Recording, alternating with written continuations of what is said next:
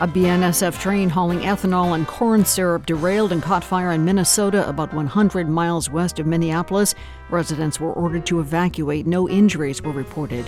We'll have the latest coming up on this Thursday, the 30th of March. This is WBUR's All Things Considered.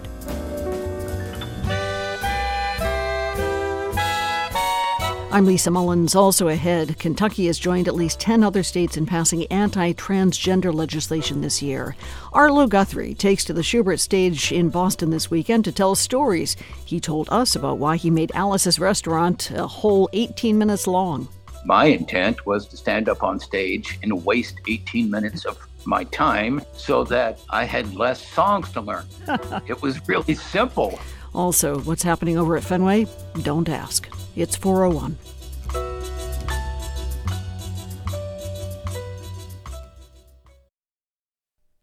Live from NPR News in Washington, I'm Nora Rahm.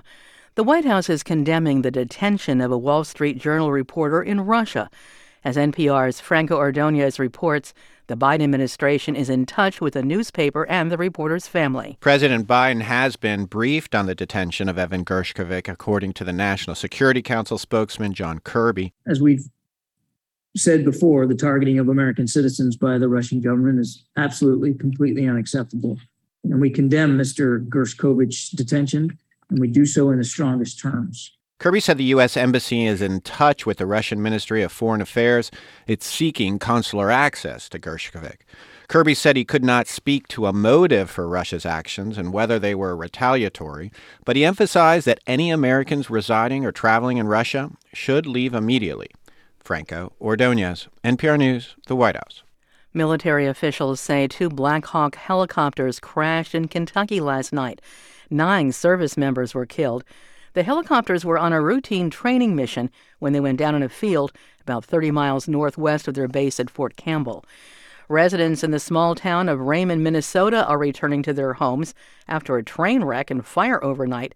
Tim Nelson of Minnesota Public News says the BNSF train was carrying ethanol and corn syrup. The ethanol caught fire, and residents said they could see the flames from the burning train from much of the town. Fire crews from small towns in the area had to truck water to the scene on the edge of town to fight the fire. An evacuation order was lifted just before lunchtime in Raymond. That's about 90 miles west of Minneapolis. No injuries have been reported, and federal investigators are responding to the derailment. Tim Nelson reporting. More than 1,000 protesters gathered at the Tennessee state capitol this morning, calling for more restrictions on guns. The rally is a response to the school shooting that left 7 people dead, including 3 children.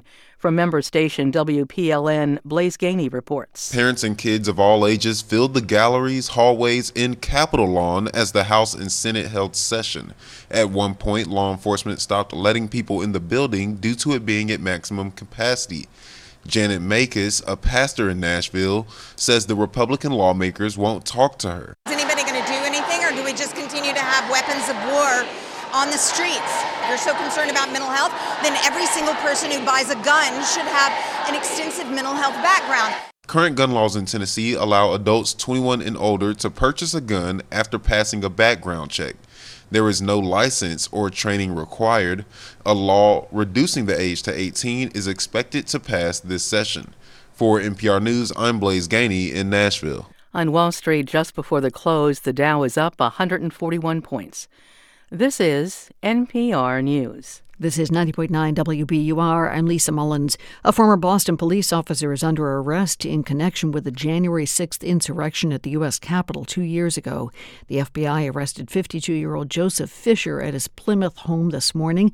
He's facing a felony charge of assaulting a law enforcement officer. Fisher retired from Boston Police in 2016. He has not yet appeared in court. A new supplemental budget extends a number of pandemic-era policies in Massachusetts. Governor Maura Healey signed the $389 million spending package yesterday.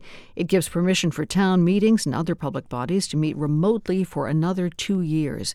It also lets outdoor dining and the sale of to-go cocktails continue through March of next year. State regulators are tweaking rules for gambling ads in Massachusetts. Gambling operators will be prohibited from paying spokespeople to encourage people to make certain types of bets or wager specific amounts. Also, paid endorsers must disclose how much money they're getting from gambling companies. The forecast is coming up.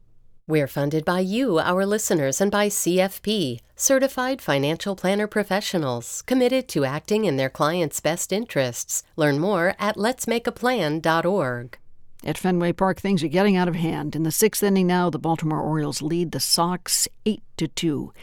In the forecast, sunshine, but chilly. 40 degrees now. Tonight should drop to just below freezing, clear skies.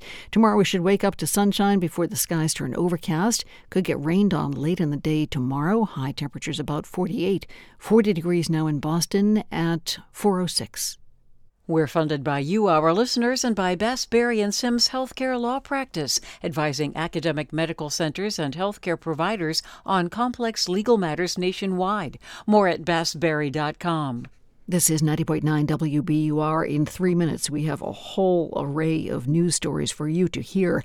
What we're asking you to do in the meantime is to please pledge to keep that kind of news coming, the kind of news that you've been listening to through the day today, and we hope you will for the rest of the day as well. Here's the number to call, 1-800-909-9287, or if you prefer, you can pledge online at WBUR.org. I'm Lisa Mullins here in the studio with WBUR reporter Martha Biebinger. Hi, Martha. Hello, Lisa. You know, I often take for granted, Lisa, how much I get from this station.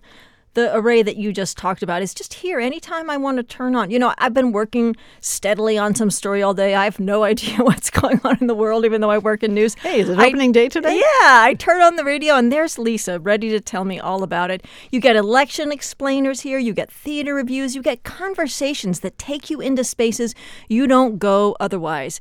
You might take for granted what it takes to put all that together, but please don't do that now. Please be sure to put your money where your ears are, so to speak, and make a donation. 1-800-909-9287 or WBUR.org. You know, it's easy, I think, for people to think of fundraising as kind of wallpaper, and I hope you don't think that way now that I've planted the idea.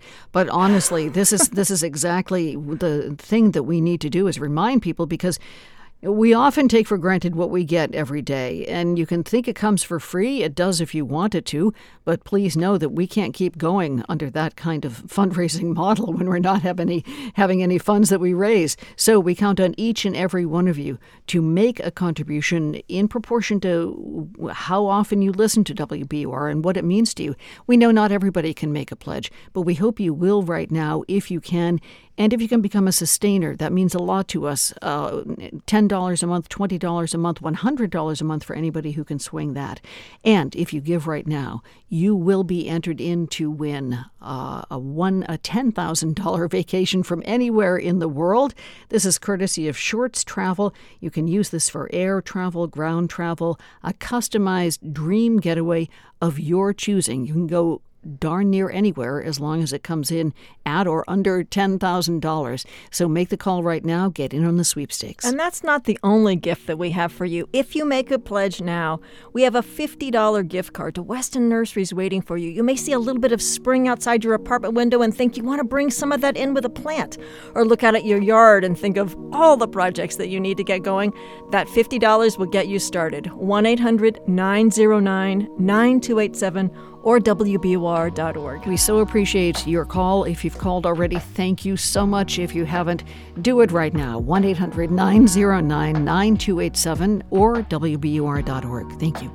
We're funded by you, our listeners, and by Worcester Cultural Coalition. WICN and Mechanics Hall present Club 321, April 6th, with singer-songwriter Will Daly. WorcesterCulture.org.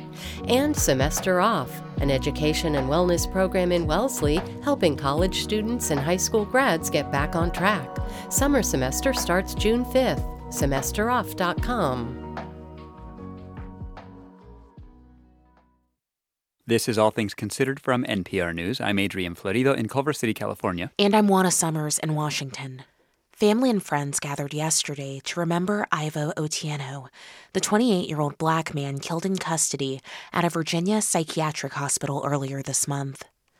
The Reverend Al Sharpton, by now a familiar voice at the funerals of black men killed in police custody, delivered the eulogy. And he called for new standards and laws regarding how law enforcement interacts with people with mental illness. This boy wasn't hurting nobody. He had a sickness and illness, And if you were not equipped or trained to deal with the illness, then you should not have showed up to answer the call. The Reverend Al Sharpton joins me now. Welcome back, sir. Thank you. You delivered a striking eulogy for Ivo Otieno yesterday, and I'd like to begin by asking you, did you have the opportunity to spend some time before delivering that eulogy with his family? What did you learn about him? I did talk with his mother and his brother, and they told me that he was a very artistic, wanted to build a record company. We played a video during the services of where he had done a rap song, and that he was one that was very honest and open about his mental health illness, but that he was not going to let that debilitate him. They kept asking me to make sure I emphasized that. I mean, this is a family that, understandably so, is still grieving and grappling with loss, but I wonder, in your conversations, have they expressed to you what they hope might come of this moment and this tragic loss? Are there any changes that they hope to see? Yes, the mother, Carolyn, said she would like to see a law that would deal with how you handle the question of mental illness, where law enforcement doesn't necessarily kick in, but it kicks in with people that are trained in the medical health field. So we are stressing that, and I called on that yesterday. Let's remember that Governor Youngkin is being touted by some to be a presidential candidate, and so we called on him to come forward and deal with the possibility of a law to deal with all of this. That's right. You called on Republican Governor Glenn Youngkin of Virginia by name, and we should note he has not yet declared that he would run for president. But I'm curious, in this moment of mourning, but also a moment that you used as a call to action, why specifically shine a light on Governor Youngkin there in Virginia? Because health services is under the auspices of the governor.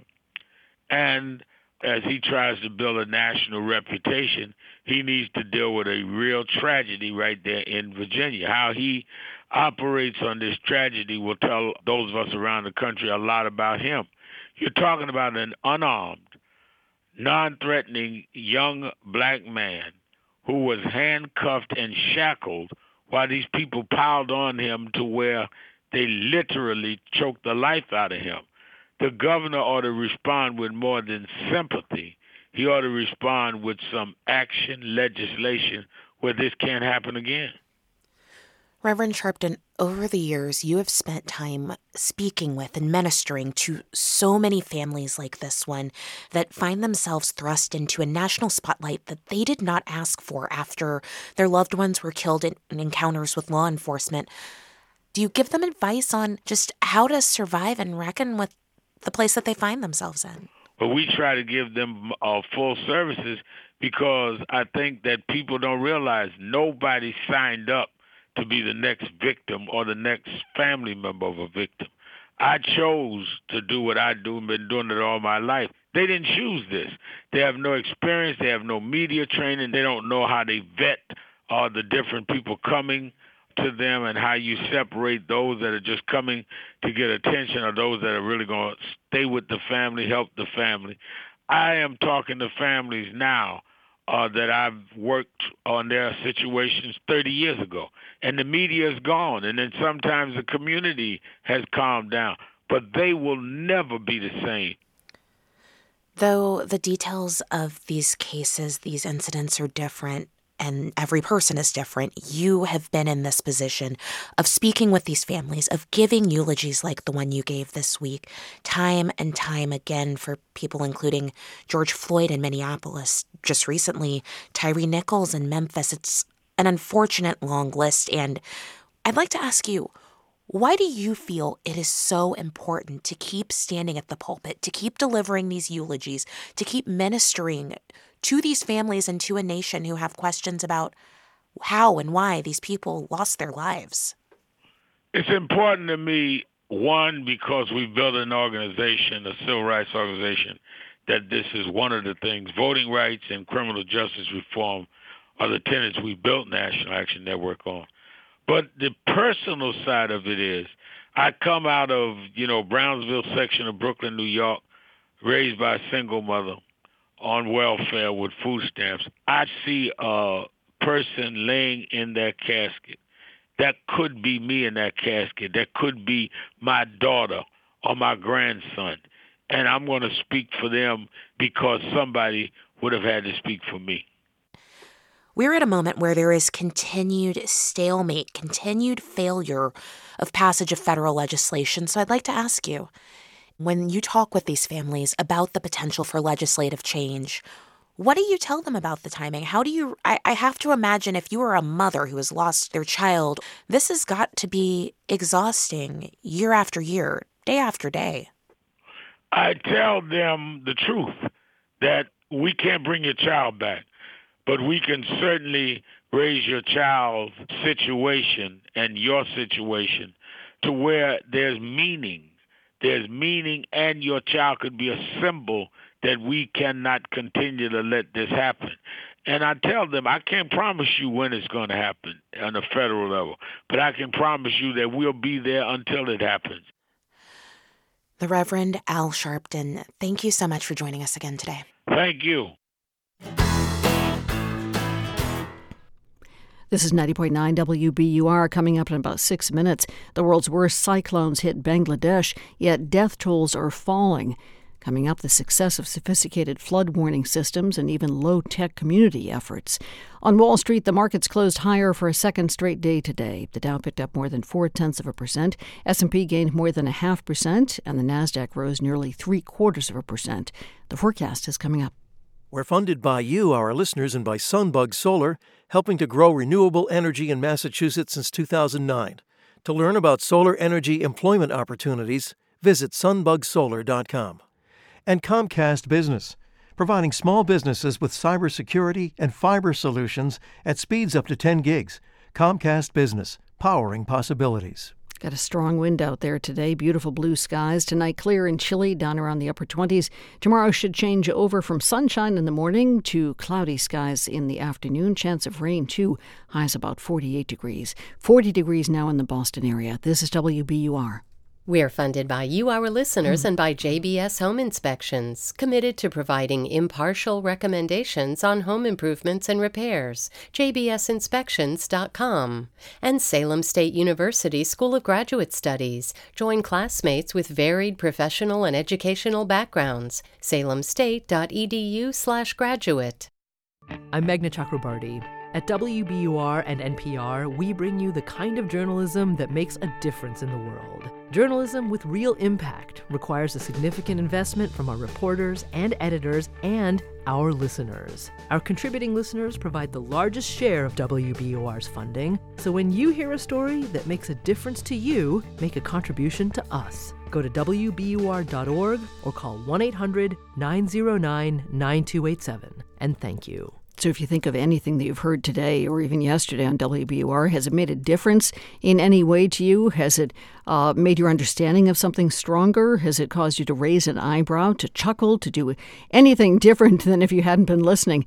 Well, call and make a pledge right now in whatever amount you think WBUR in aggregate is worth to you. 1-800-909-9287, WBUR.org. We are very happy to say that we have a flash match on the table right now. It's a dollar-for-dollar match. Some members of the Murrow Society decided to put it up to continue to incentivize you to make your phone call now to WBUR. It is only good until 4:42, so that's just about 25 minutes. So a great incentive for you to call 1-800-909-9287 or go online, WBUR.org. I'm Lisa Mullins with Martha Biebinger. You know, Lisa, we often talk about how we are only as strong as everyone who listens, only as strong as everyone who can afford to contribute to these vital, provocative conversations and stories that you're hearing now. But maybe we're actually doubly as strong right this minute if you can double the impact of your pledge with this dollar-for-dollar match. I mean, it's a great way to feel like you just made a super generous contribution. You should pat yourself on the back when that $25 turns into $50 a month or the $10 turns into $20. It's a wonderful way to partner with somebody else for the station that gives you so much every day. 1-800-909-9287 or WBUR.org. So, once again, we have this dollar for dollar match on the table. Give $50, it becomes $100 for us, but no more out of your pocket. By the way, if you want to be a sustainer and you can give, say, $25 a month, that becomes $50 a month for us. And again, no more coming out of your bank account. So the number again, 1-800-909-9287, WBUR.org. That's $50 a month for the whole year, right? Yes. Not for just the 1 month. That's really cool. That's pretty fabulous. Makes Yeah. you look really good on paper. Yes. That's right.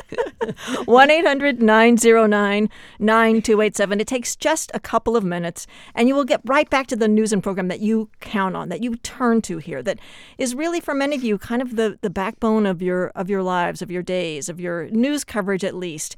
We are so grateful to those of you who turn to us in that way, who trust us, who have taken the time to say, this is where I want to put my time and money. But don't forget the money part, because it is what makes us roll. And it's the way that we're going to keep doing what we do for you. So 1-800-909-9287. Do it before 4:42, Lise? Yeah. 4:42, that's when this match, dollar for dollar match, ends. And we don't know when the next one will be. We're hoping that we'll have another one, but we hope that you will take advantage of this one while it's on the table now. And one more thing, we have these sweepstakes going only until 7 o'clock Friday night is this on offer. Call now, 1-800-909-9287 or WBUR.org, and you could win a $10,000 vacation anywhere in the world. What's not to like? Make your call, pledge your support to WBUR, and start dreaming just in case, because somebody is going to win these sweepstakes. 1-800-909-9287, WBUR.org. When you make your pledge, please pledge as much as you can right now, because it will be doubled by some members of our Morrow Society. We so appreciate what they're doing and what you are too when you call or go online at WBUR.org. Thank you. Support for NPR comes from this station and from iDrive with Remote PC, providing remote access to PCs, Macs, and servers from anywhere. Designed to assist those working from home. More at remotepc.com. And from Bank of America, offering access to resources and digital tools designed to help local to global companies make moves for their businesses. Learn more at bankofamerica.com/bankingforbusiness. And from listeners like you who donate to this NPR station. From NPR News, this is All Things Considered. I'm Adrian Florido. And I'm Juana Summers. Now we're going to take you to the front lines of climate change. Bangladesh is a low-lying country south of the Himalayan mountains, and it's particularly vulnerable to flooding. It also gets battered with some of the world's worst cyclones. But what's surprising is that fatalities have fallen dramatically, because Bangladesh isn't just ground zero for climate disaster. It's also a hotspot for solutions, as NPR's Lauren Freyer reports from the country's north. Right now it's the dry season, and I'm on a roughly 25-foot wooden boat making my way through like a web of capillaries that covers northern Bangladesh. Narrow, muddy, tiny rivers. There's some water buffalo, fishing boats, some children running along the riverbank waving. But in the wet season, this just becomes a shallow sea. A shallow sea that last June swept away the house that Majida Begum had lived in for 60 years. She squats in the mud where her kitchen used to be, scaling fish with a dull blade. Seasonal floods are part of life here, but they've gotten increasingly erratic, and last year's were the worst Majida had ever seen. Pretty soon we'll be living in the tops of trees, she says, or the land will be strewn with our bodies. I tell my American friends, you send your skeptics to Bangladesh. The awareness of climate change is the highest in the world. Climate scientist Salimul Haq says that while Bangladesh contributes only a tiny fraction of global carbon emissions, everyone here feels their effects. This country is basically a giant river delta that gets inundated as Himalayan glaciers melt, as monsoon rains come in spasms now, and as sea levels rise. But Haq says, we have gone through the doom and gloom phase. That's yesterday's news in Bangladesh. Now it's all about solutions, using satellites to track cyclones, buoys with solar-powered sensors to measure sea level, and 4G cell phone service in areas that might not even have electricity or plumbing, so that when something happens, almost everybody on land gets the message, gets to shelter, and survive. It's not the technology, it's social capital. It's people knowing what to do. That is Bangladesh's biggest asset. Majida Begum, whose house washed away, she knew when to flee because of a warning sent out by this man hundreds of miles south in the capital, Dhaka. Partho, P-A-R-P-H-O. Partho Protim Barua is an engineer at Bangladesh's Flood Forecasting and Warning Center. Last June, he noticed an unprecedented amount of rain forecast for the Himalayan foothills, an area that's been deforested in recent years. There is no grass or no trees on the hills, so the water just rush downstream. Downstream to low-lying Bangladesh. So he called up his colleague, Nazma Akhtar, in the far north of the country near the Indian border. She's a housewife with a side job reading a gauge in her local river.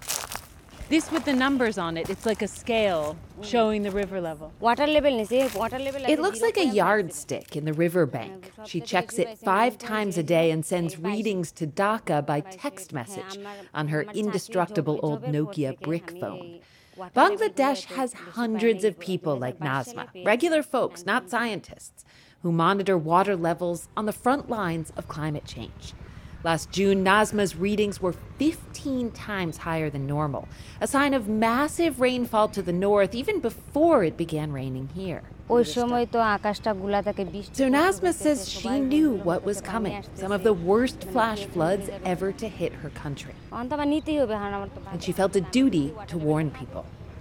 Back in Dhaka, Partho, the engineer, got Nazma's data from the north, plugged it into his hydrological model, and totally freaked out.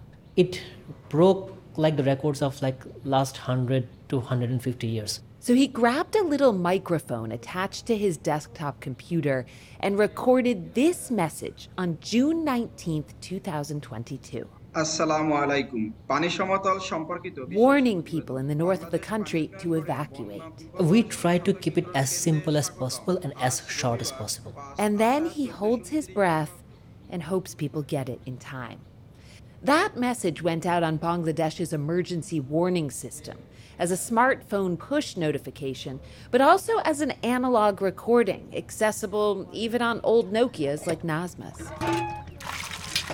Meanwhile, up north, Majida Begum was in her kitchen scaling fish and watching the sky cloud over. She lives 2 hours boat ride from the nearest road, and farther still from any flood shelter.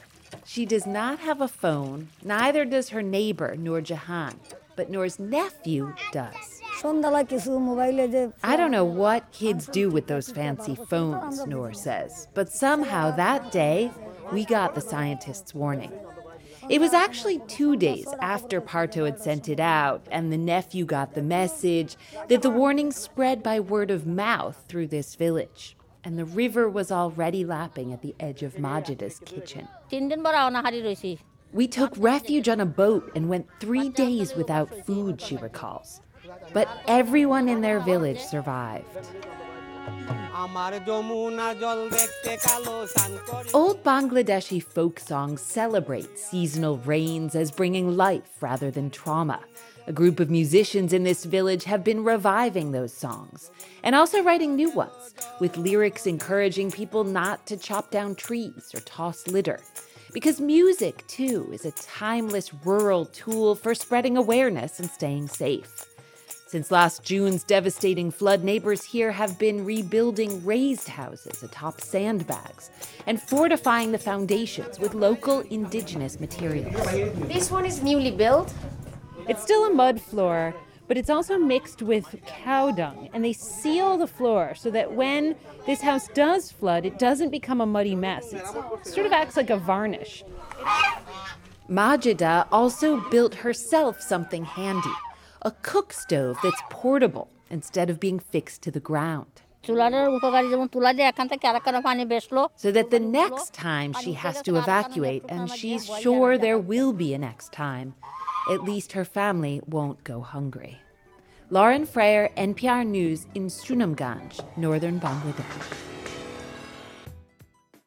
We're funded by you, our listeners, and by Office of the Massachusetts State Treasurer. Check to see if you have unclaimed property at findmassmoney.com.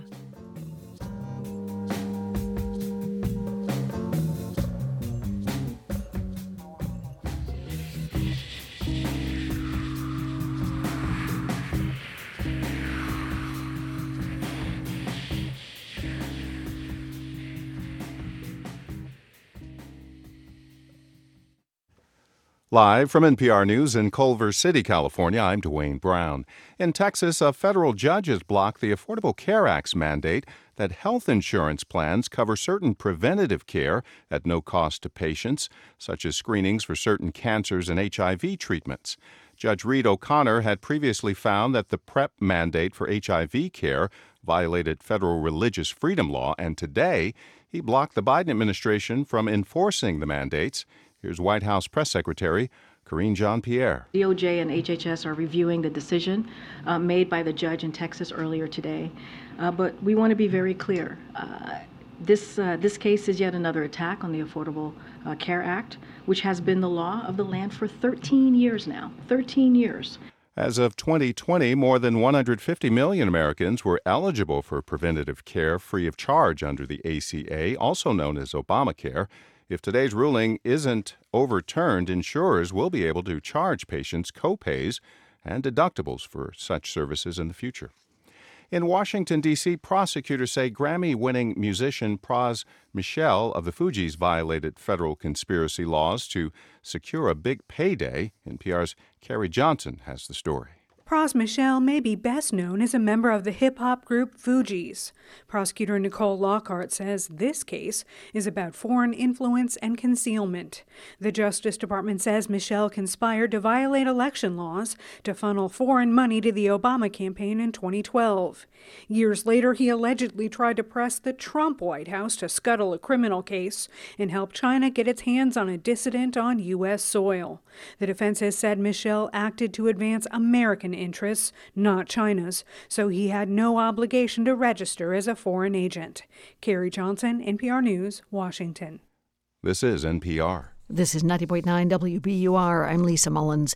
On Beacon Hill, the House is preparing its proposal for tax reform. As WBUR's Steve Brown reports, it would make permanent changes to the state's tax code. The legislature was on track to pass tax reform last year, but the deal fell apart when an obscure law forced the state to return $3 billion in rebates. But in an address to the Greater Boston Chamber of Commerce, Speaker Ron Mariano said the House is set to release another proposal this session. Among the reforms being considered for proposal are several of the provisions that the legislature advanced last session. Provisions that were designed to provide relief to families, renters, and many of the Commonwealth's most vulnerable residents, all while making Massachusetts more competitive with other states. Mariano refused to put a dollar figure on the package and hinted changes to the estate tax will be part of the plan. For 90.9 WBUR, I'm Steve Brown. The state Supreme Judicial Court has ruled the city of Boston has the authority to mandate COVID-19 vaccines for its employees. Today's decision overturns a lower court ruling. That ruling had blocked the city from enforcing a mandate it imposed in 2021. The justices say Boston has no obligation to bargain with worker unions over the vaccine mandate. The city of Boston is using federal funds to expand its tuition-free community college program. The initiative pays for up to 3 years of college at 6 schools. Mayor Michelle Wu announced today the program now covers every city resident enrolled in an associate's degree program or certificate program. Previously, students were subject to income and immigration status restrictions. The colleges taking part in the program include Roxbury Community College, Bunker Hill Community College, and Benjamin Franklin Cummings Institute of Technology.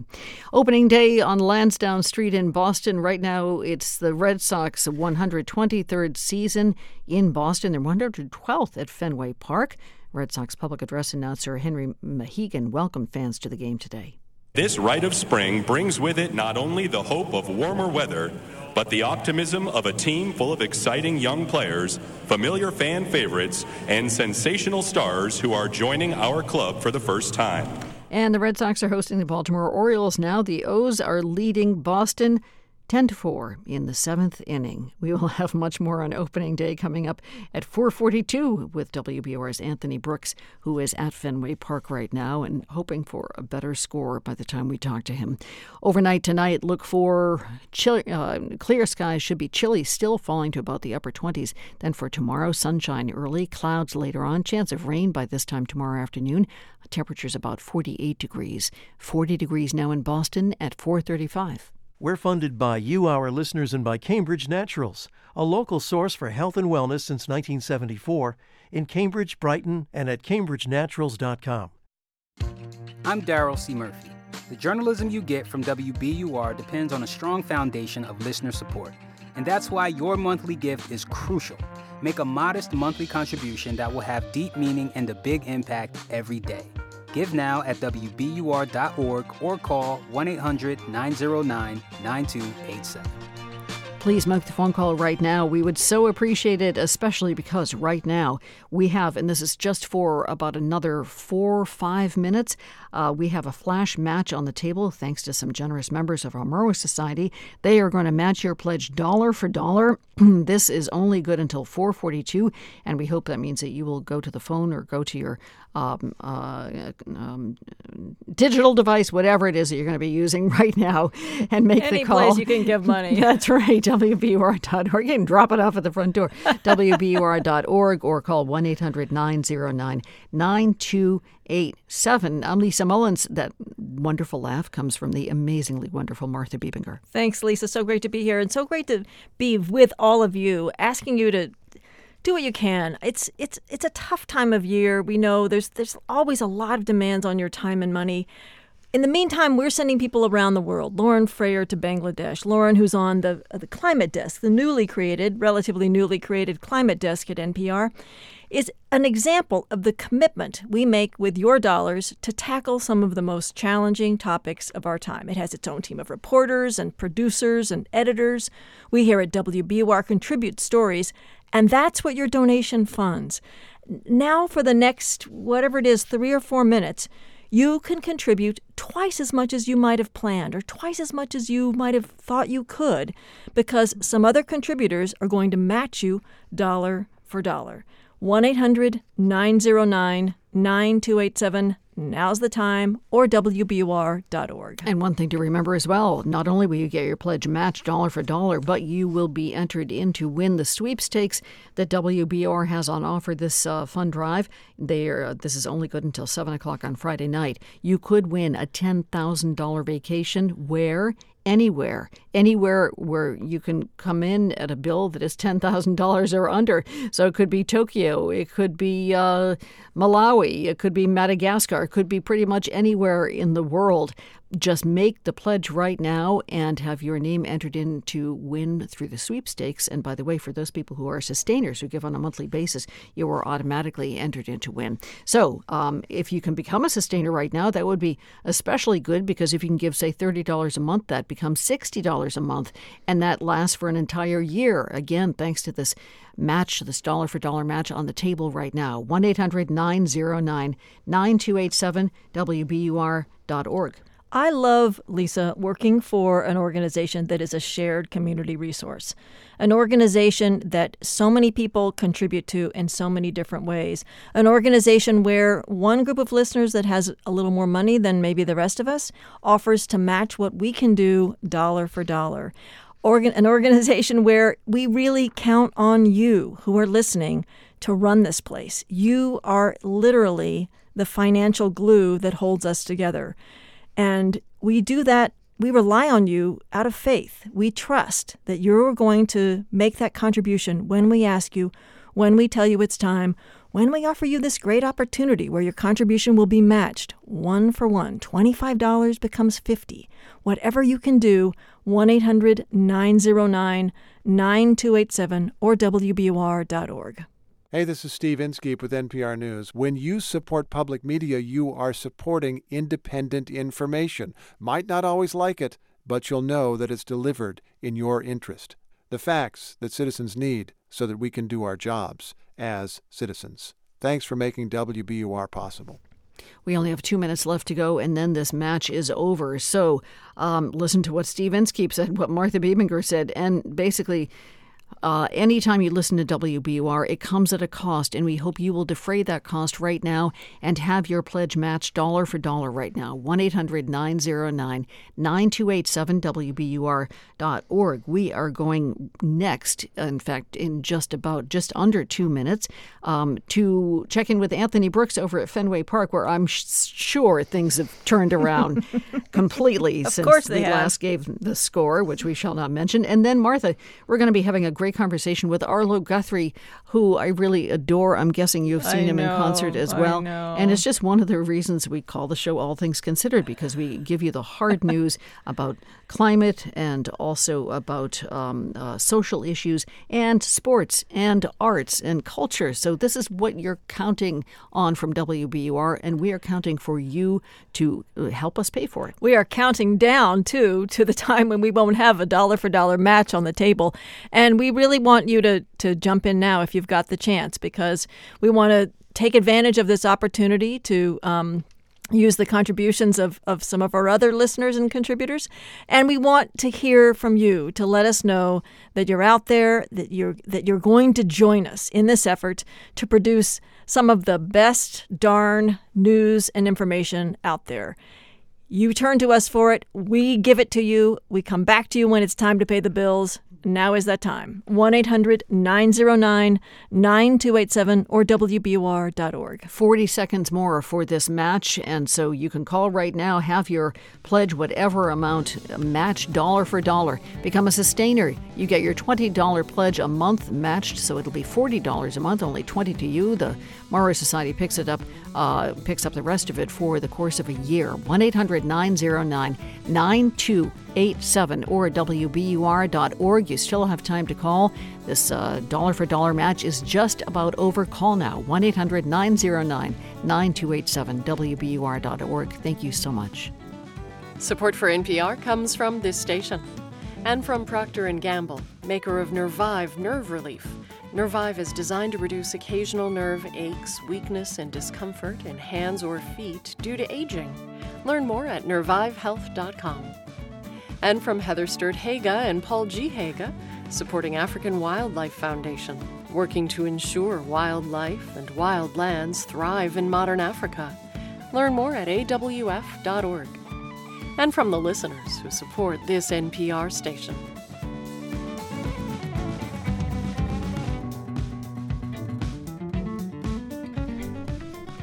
This is WBUR's All Things Considered. I'm Lisa Mullins. It's a chilly opening day at Fenway Park. And now the players. Infielder number 10, Trevor Story. Now for the really bracing news. Red Sox started struggling in the fourth inning against Baltimore. WBUR's Anthony Brooks is there. Tell us what's happening now, Anthony. Well, they're playing Sweet Caroline in the background. So, well, that's the good news. That's the good news. The Orioles started off this afternoon with a leadoff home run. Now it's 10-4 Orioles, bottom of the eighth inning. But, this is opening day. It's a new season, lots of optimism. And you heard that from a lot of people, including from Governor Maura Healey, who was here. She was at Fenway Park and officially started today's game with the traditional play ball call. I always believe in the Red Sox. Always looking forward to the season, and it's just great to see the energy and the electricity. There are a few kids who looks like maybe they got hall passes to skip school today, maybe. I see a lot of kids, which is fun. fun, but the Red Sox have a little work to do in the next two innings if they want to come back and win this home opener, Lisa. Not so good, so good. The team has a lot of new and newish players. It's the first season without longtime favorite shortstop Sander Bogaerts. I wonder how fans are feeling about the team and its chances this year with people like Bogaerts gone. Yeah, right. Nobody who follows baseball closely is expecting this team, this version of the Red Sox, to lead the league. With Bogaerts gone, there are really only just a couple of legitimate stars. Rafael Devers, of course, third baseman, signed to a multi-year contract in the offseason. There are also high hopes for newcomer Masataka Yoshida, who's a genuine star from Japan, and there are hopes that pitcher Chris Sale can recatch some of his earlier glory after, just tons and tons of injuries. But beyond that, this is a team of older veterans past their prime, a mix of younger players who need to prove themselves. Still, here's Al McKim of Norwell, who's hoping for the best from this team. I think we're underdogs, based upon everything that I've read. But I feel good about it. I think we're going to have a lot of fun this year. I'm really looking forward to watching them play. We're optimistic. We know we're going to do better than last year, right? Got to do better than last year, right, Lisa? Because they finished dead last. So, yeah, one hopes it's better than last year. Or at least even. So Major League Baseball instituted some new rules for this season. The biggest one is the pitch clock, which is meant to make things move faster. Tell us how it's going. Yeah, the pitch clock is one of three new rules designed to speed up the game and address the boredom problem, quite frankly. And it's a huge change for baseball. It's undoubtedly the biggest change in my lifetime. And it means shorter games. During spring training, the average game was almost a half hour shorter, 26 minutes shorter or so. And the rule is moving this game along, but you know what doesn't move the game along, Lisa? What? Walks. And the Red Sox have issued lots and lots of walks today. That's part of the problem here on this day. But here's Al McKim again of Norwell, who generally approves of this rules change. Here's what he said. I think it's going to force the pitchers to kind of behave a little differently too, and the batters as well. We'll see how it goes, but I think it's important to keep the game kind of with a good pace and a good tone. I think that helps.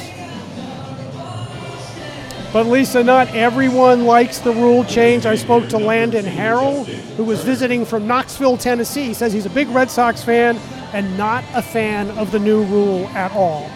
I don't think so. I think baseball is meant to be traditional. And in that way, I think, they're harming the game more than they're helping the game. Really? So you don't think it's been too slow, too boring? I don't. I'm a traditionalist, so I love the original game of baseball, and I think that's how it should be played.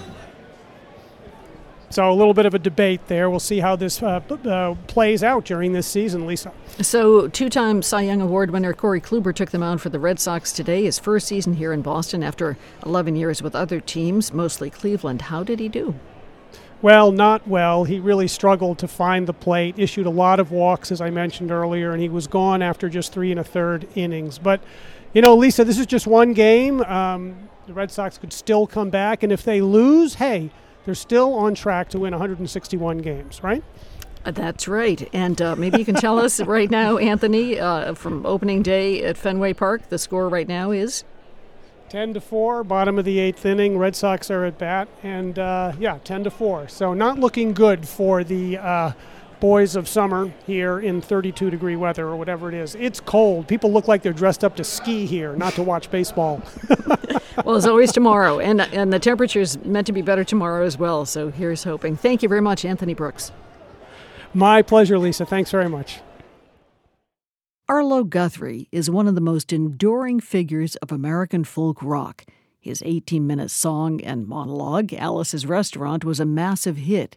He performed at Woodstock and has maintained an avid following for more than a half-century. He's 75 now. His curls are still long and lush, and now silver. Guthrie's had health issues, and he's retired, partly. He's coming back to the stage for a handful of shows starting Saturday in Boston. It'll be more storytelling than performance. Arlo Guthrie still embodies the spirit of his father, the legendary Woody Guthrie. In the 1930s and 40s, Woody wrote and sang about freedom and his vision of America. This land is your land, and this land is my land, from the California to the New York Island, from the redwood forest to the Gulf Stream waters.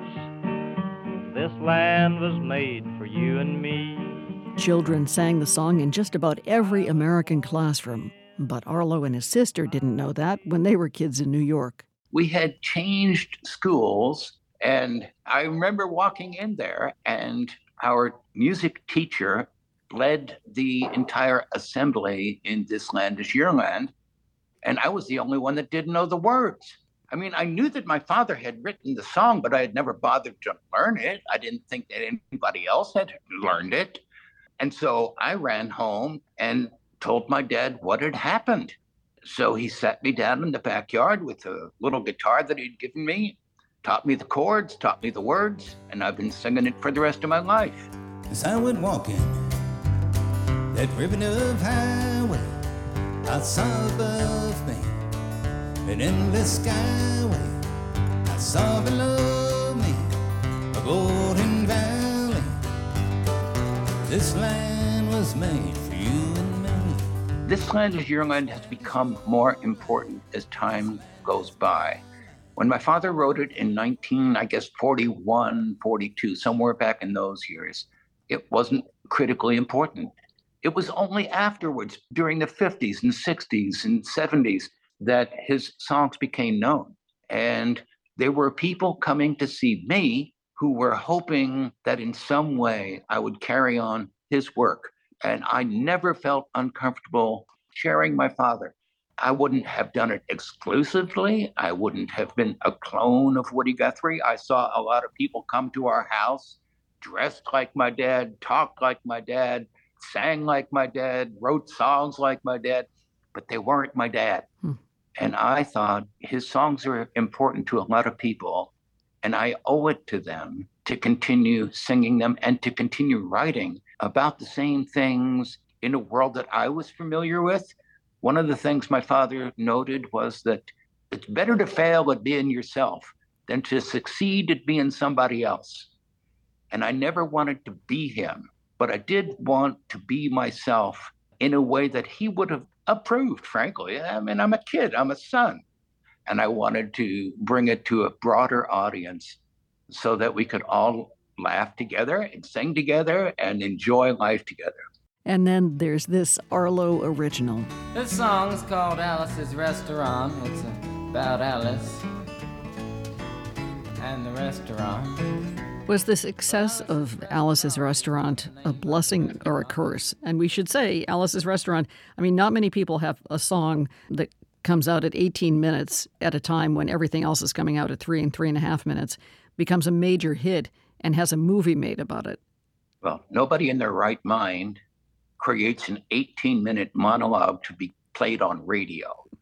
And that was certainly not my intent. My intent was to stand up on stage and waste 18 minutes of my time so that I had less songs to learn.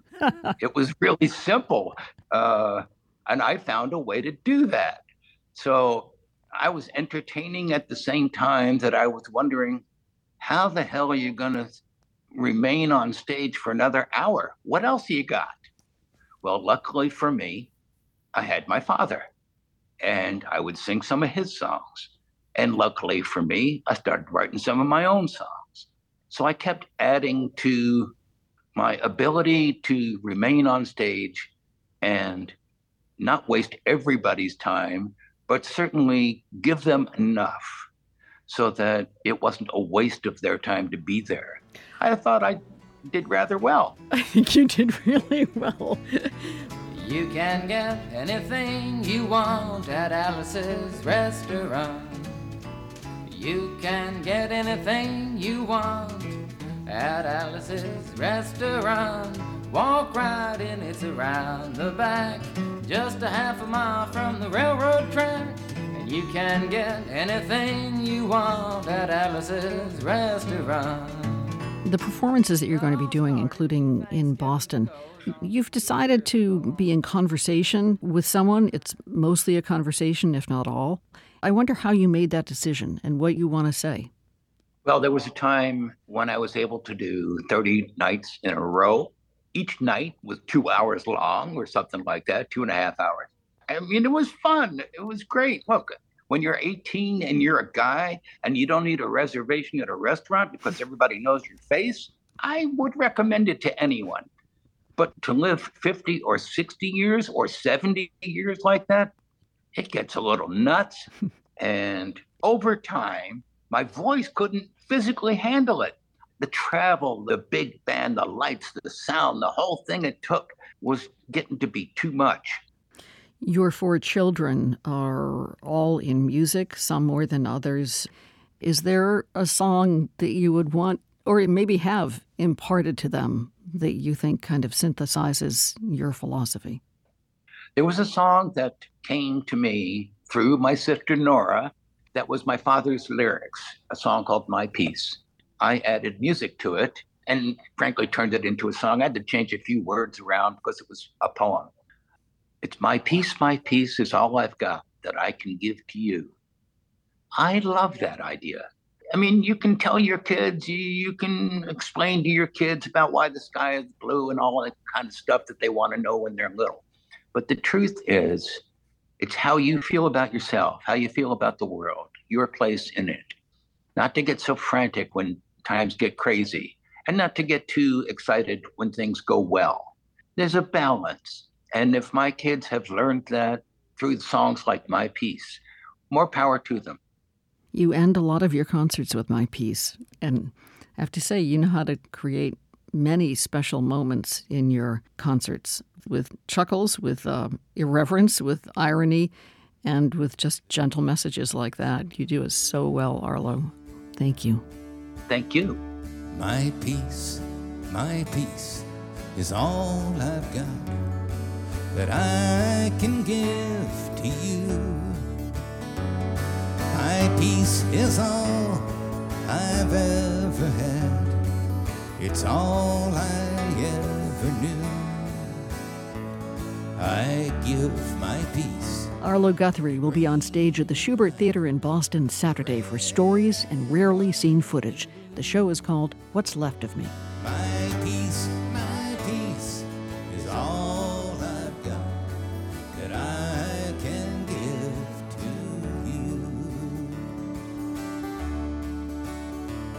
My peace is all I've got. It's all I've ever known.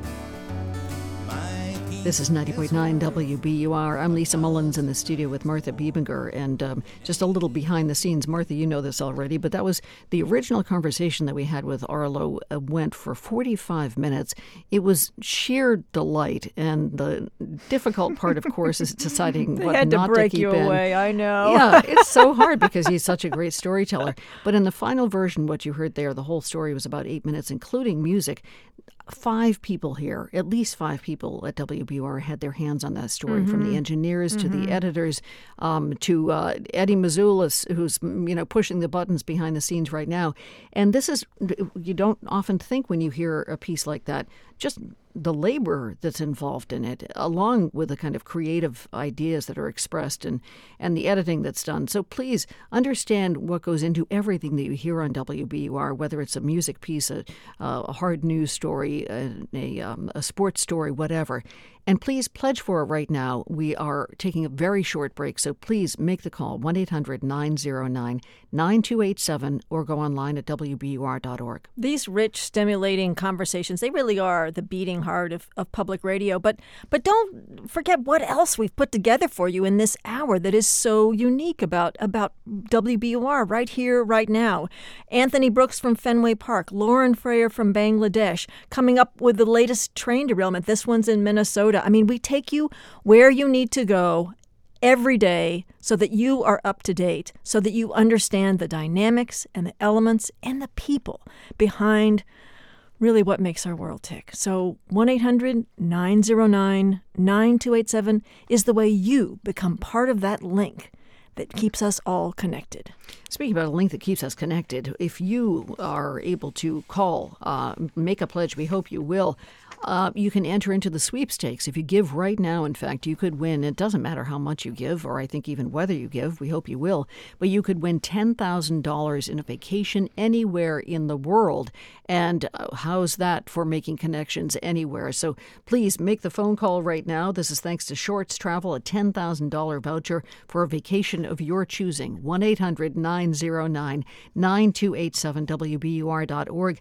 The sweepstakes offer is only up until 7 o'clock tomorrow night, so we hope you make the phone call right now.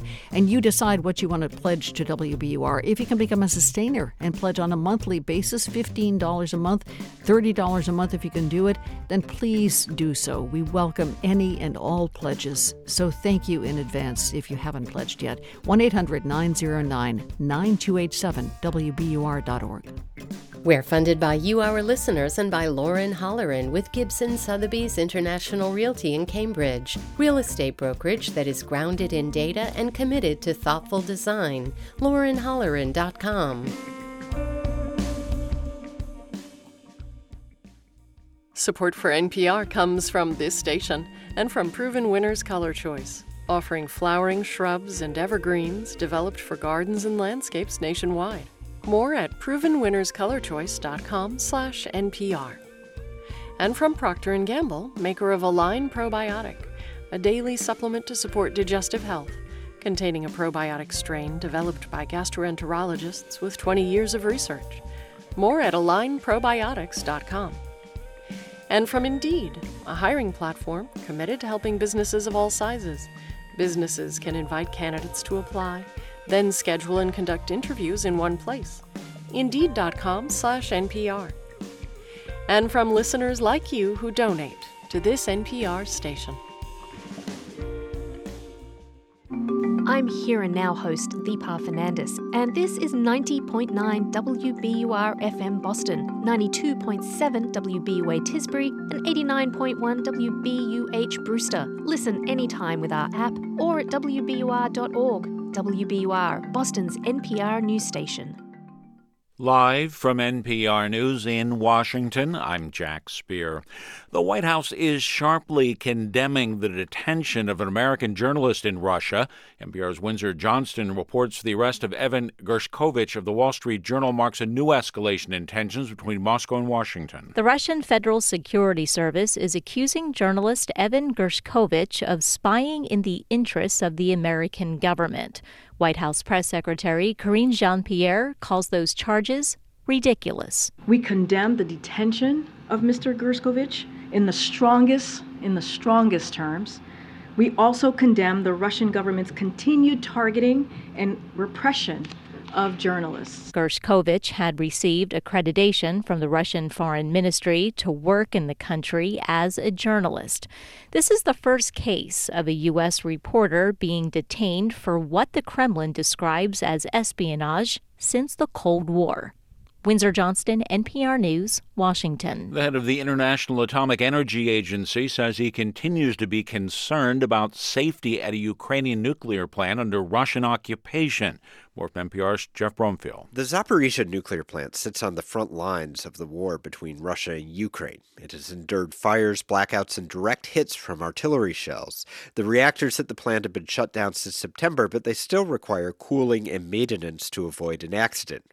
Following his visit to the plant this week, the head of the IAEA, Rafael Mariano Grossi, said he's still very worried about conditions there and the risks posed by the war. The nuclear power plant should never be a military target.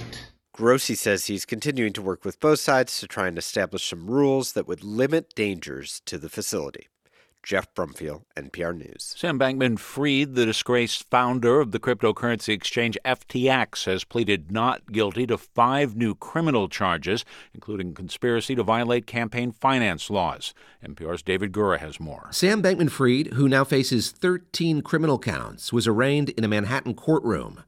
Federal prosecutors say he funneled customer money to political candidates, and they allege Bankman-Fried directed a bribe to at least one Chinese official of tens of millions of dollars in cryptocurrency. The U.S. government says Bankman-Fried hoped China would unfreeze trading accounts that belonged to a crypto hedge fund he founded. He's been under house arrest at his parents' home in Northern California. A federal judge approved new bail restrictions that will go into effect in a few days. David Gura, NPR News, New York. In a slight downgrade, the government says its figures still show the economy holding up. Revised fourth quarter GDP numbers show the economy expanding at a 2.6% annual rate. Stocks gained ground on Wall Street today. The Dow's up 141 points. You're listening to NPR. This is 90.9 WBUR. Good afternoon. I'm Lisa Mullins. A nonprofit co-founder who was facing fraud charges has died in a motorcycle crash in Easton. Police say 39-year-old Clark Grant was killed yesterday after an SUV struck the motorcycle he was operating. Grant and his wife, Monica Cannon Grant, founded Violence in Boston Incorporated. They were accused of defrauding the State Department of Unemployment Assistance. There's a COVID-19 outbreak at a Cambridge nursing home. The Department of Public Health says 35 patients and 16 staff members at the Sancta Maria nursing facility have tested positive. The state has ordered the facility to temporarily stop admitting new residents. And leaders in the legislature say they're considering new gun regulations in Massachusetts. State Senate Majority Leader Cynthia Cream says she wants lawmakers to focus on ghost guns that don't have a serial number and cannot be traced. House Speaker Ron Mariano says the House is considering several measures, including updated firearms licensing policies. Over at Fenway Park opening day, the score in the ninth inning now is 10-7 Orioles. And in the forecast, look for clear skies tonight. The rest of the forecast coming up in just a bit. We're funded by you, our listeners, and by CFP, Certified Financial Planner Professionals, committed to acting in their clients' best interests. Learn more at letsmakeaplan.org. Tonight should get down to about the upper 20s. Then for tomorrow, a changeover from today. Should have sunshine in the morning, but then lots of gray in the afternoon. Chance of rain as well, highs in the upper 40s. And for Saturday, rain in a big way. Temperatures inching to 63. Sunday, the sun comes out. Temperatures head back down to about 46. This is WBUR. It's 5:06. We're funded by you, our listeners, and by Cityside Subaru, introducing the all-new, all-electric Subaru Solterra on Route 60 in Belmont and at citysidesubaru.com. Love is now electric. And the Peabody Essex Museum, presenting Gu Wenda, United Nations, opens April 1st. Plan your visit at pem.org.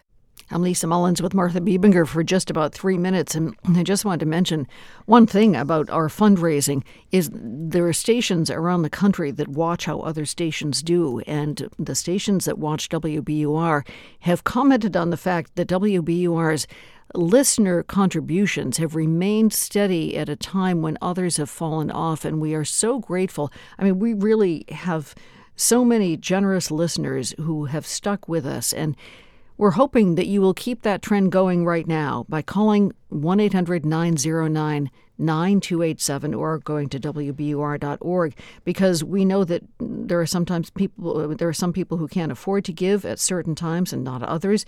We hope that you know that we have a steady budget and we are trying to keep things together as best we can in the face of falling income that we would normally get from some of our underwriters. So please make the call right now as we go back to the news in just a sec. 1-800-909-9287, WBUR.org. Whatever you can afford is what we ask. We only ask that you do what you think is reasonable and makes sense for you. If that's $10 a month, fabulous. If it's $20, we're very grateful. If you can do more, please do, because it is that commitment from everyone saying, I'm going to pledge what I can for the value that I get out of WBUR that has kept this radio station going for decades, and it's what we're counting on happening for the future. We take every dollar we get and turn it into the news. There's no big luxury expense accounts here. Your dollar is going into the story you're going to hear next, in this case from Minnesota, about a train derailment. But you will be having quite a package of news and information all this hour, and through the evening and tomorrow. It's here for you because of you. Do your part. 1-800-909-9287 or WBUR.org. And don't forget that when you make the call to that number or go online at WBUR.org, you will be entered into win sweepstakes. That this is only available for you until 7 o'clock tomorrow night. Sweepstakes for a trip Martha, do you know where? There's so many places I want to go, Lisa. Well, that's the point. You can go anywhere on this. So this is thanks to a great offer by Shorts Travel. So all the details will be provided at your request. We'd like to know, in fact, where you would like to go if you're lucky enough to win this sweepstakes. Can I go 2 places if I only spend half? Yeah, I mean, up to $10,000, sure. Okay, yeah. Yes. I'll budget. I'll be She's careful. Got a voracious appetite, that woman. So please make the phone call right now, 1-800-909-9287, WBUR.org. Martha, you want to tell us where? Well, Iceland I have never been to. I've also never been to a bunch of the national parks. I really want to see. Yeah, very good. You could hit a couple, especially if you use That's one what of I'm those thinking. discounts. Yes, 1-800-909-9287, WBUR.org. Make the call. Just if you can become a sustainer, we would so appreciate it. $20 a month, $30 a month, what you can afford. If you want to make a one-time gift, that would be wonderful as well. We so appreciate your support. 1-800-909-9287. WBUR.org. WBUR supporters include Cambridge Naturals, with customer service specialists available daily to help with your health and wellness questions in Cambridge and Brighton and at cambridgenaturals.com. It's All Things Considered from NPR News. I'm Adrian Florido in Culver City, California. And I'm Juana Summers in Washington. There has been another fiery train derailment, this time in the tiny town of Raymond, Minnesota. Nearly 24 train cars left the tracks early this morning, about 100 miles west of Minneapolis. The train was operated by the Burlington Northern Santa Fe Railway Company. And some of those cars were carrying ethanol, which caught fire. Mark Zadeklik of Minnesota Public Radio News joins us now from Raymond. Hi there. Good afternoon. And Mark, there has been a lot of talk and concern about train derailments lately, especially after last month's explosive derailment in East Palestine, Ohio. If you could, tell us what happened in this case and what you were hearing from folks there in Minnesota. Yeah, well, early today, a mixed load freight train was traveling through this rural town in Minnesota. At about 1:02 in the morning, 22 cars left the tracks. The railroad says the only hazardous cargo was ethanol. Some of the derailed cars containing ethanol caught fire. That prompted the evacuation of really the whole town just about 2 o'clock this morning or so. Thus far, there have been no reports of any injuries. 72-year-old Rose Day was among the people that had to get up and go. The Raymond resident said she recently returned home from the hospital after surgery. Firefighters started knocking on her door in the middle of the night. I got the phone call, and then I started looking out, and then I saw flashing lights and stuff. And then they started coming through the mobile home park, which is behind me, and knocking on doors. I hadn't unpacked from getting home from having my knee replaced, so I threw the rest of the stuff together and had it ready. And then the fire department came and knocked on my door. Gil Rosine was also evacuated. He awoke to someone knocking on his door. Then I saw the fire, the flames. This was about 2 o'clock in the morning. The flames were just skyrocketing. And so it was very dangerous. And it was probably less than a quarter of a mile even out of Raymond. So it's really close. And what so far has the response been like from state and federal officials? Minnesota Governor Tim Walz was at the derailment site today. He said he was briefed earlier by U.S. Transportation Secretary Buttigieg. Walz brought several high-level members of his administration to south central Minnesota. The governor thanked the evacuated residents who were sheltering in a nearby town for their cooperation and patience. He also thanked all the first responders who rushed to the scene, including many from neighboring communities.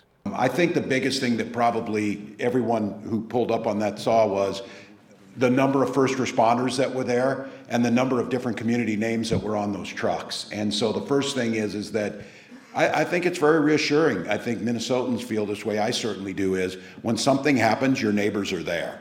And what else did we hear from Minnesota Governor Walz today? Well, interestingly, he said that the cars that derailed that contained ethanol were state-of-the-art, what are called 117Js. They're designed just for this kind of situation. They're much less likely to explode than conventional tanker cars if they leave the tracks because they have reinforced steel walls. So although ethanol is leaking and burning, public safety officials are not as concerned about the possibility of explosions as they otherwise would be right now. And do we know anything at this time about what caused this derailment? Burlington Northern Santa Fe President and CEO Katie Farmer, who was on the scene here too, said it's too early to say what happened. First and foremost, they're dealing with the fire and the cleanup. Farmer did, though, address the issue of rail safety in light of recent high-profile derailments, including the one in Ohio last month. Certainly, I think we're hearing more about derailments in the wake of East Palestine. I can tell you what the statistics are, and that is 99.99% of all hazardous commodities get to destination without incident. So, take us back to the city of Raymond. What about them? What's next for people there? Well, a team from the National Transportation Safety Board is on the way to begin their investigation. The railroad has to wait for the NTSB to give it the all clear to begin putting out what's left of the fire. They say they're going to use a foam product to do that. They say the foam will not pose any environmental threats, such as polluting the groundwater here. After they put the fires out, they'll begin the cleanup, and it's unclear how long that take or when we'll know exactly what happened. Reporter Mark Zadeklik from Minnesota Public Radio News. Mark, thank you. You're very welcome. It was a much anticipated and somewhat subdued homecoming today for Brazil's far-right former president.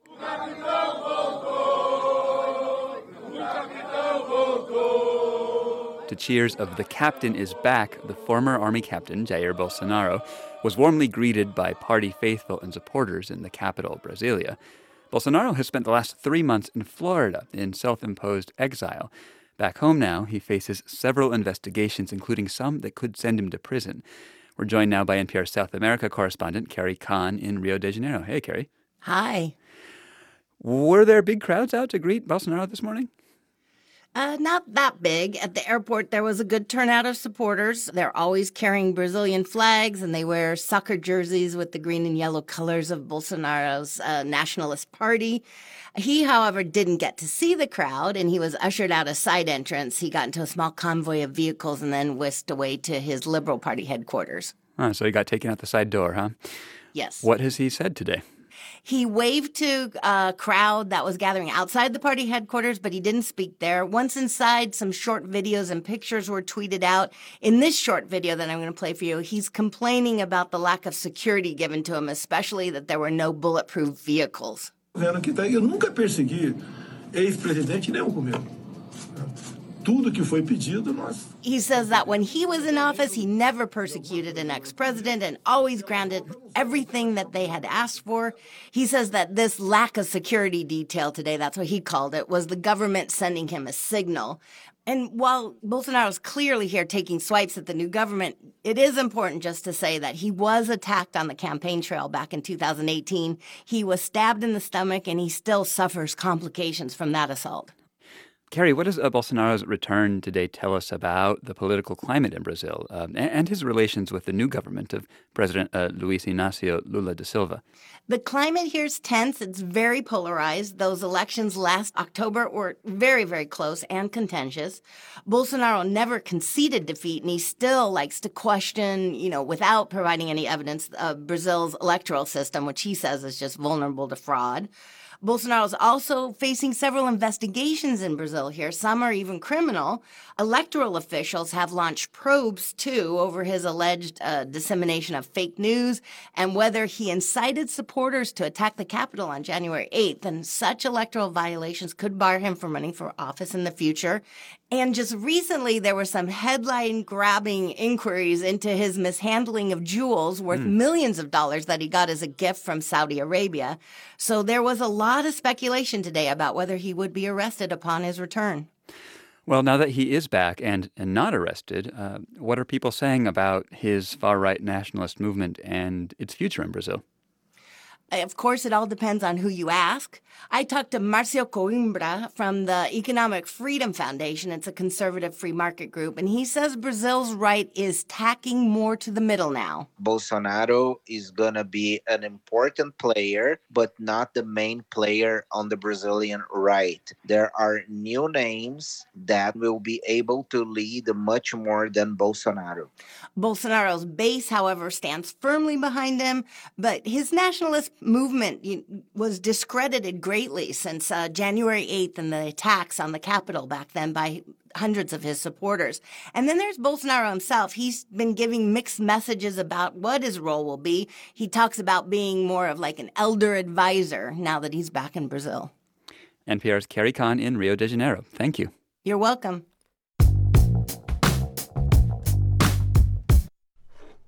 This is 90.9 WBUR. On Wall Street, markets closed higher for a second straight day today. The Dow picked up more than 0.4%, S&P gained more than 0.5%, and the Nasdaq rose nearly 0.75%. Business news comes up on Marketplace at 6:30. In the forecast, a clear and cold night tonight, still on the windy side, about 28 degrees. And for tomorrow, sunshine for the first part of the day, clouds for the second half, maybe some showers in the late afternoon, just under 50 degrees tomorrow. And then could have a rainy day coming up on Saturday, 63 degrees. Sunday should be sunny, chilly though, right about 46. It is 39 degrees now in Boston at 5:20. Funding for WBUR's Business Report comes from Vertex, where cell and genetic therapies teams are using innovation to create and deliver transformative therapies for people living with serious diseases. Learn more about how you can make your mark and shape the future at Vertex. Career opportunities at vrtx.com. This update from Fenway Park, by the way, opening day, the Red Sox have been cutting away at the Orioles' lead. It's now 10-8 Orioles in the ninth inning at Fenway Park. That's a way to do it. That's the way to do it. We are optimistic here, as always, in Boston. And we are hoping that you will take advantage of the fact that we are so optimistic right now. We're counting on you to make the phone call at WBUR, 1-800-909-9287, WBUR.org. And help us on our way to evening out our budget so we can be as strong as possible to cover the news in the year to come. We can be as strong as your dollars let us be because we count on you more than any other entity for the vast majority of our operating budget. 1-800-909-9287, WBUR.org. I'm Lisa Mullins with Martha Biebinger. That is how the partnership works. We don't send any bills. We don't put up paywalls. We just open the mics 4 or 5 times a year and say, hey, folks, it's time for us to pay the bills. Do what you can. Nobody pays attention to how much you give. Your listening isn't directed by that in any way. The amount of information you get on WBUR.org, podcasts, events, it's on, and it's all here for free. It is here for free because of those of you who pick up the phone or go online and make your contributions. It's a fabulous model. We love working under it. We want to keep it going, and we can with your call or your online contribution now at 1-800-909-9287 or WBUR.org. Yeah, it's nice to know that it is here at your fingertips. And the truth, of course, is that everything that we put on the air comes at a cost. There is no greater expense than news when you listen to the radio. Because you listen for the news on WBUR, we hope that you understand that and will do your part.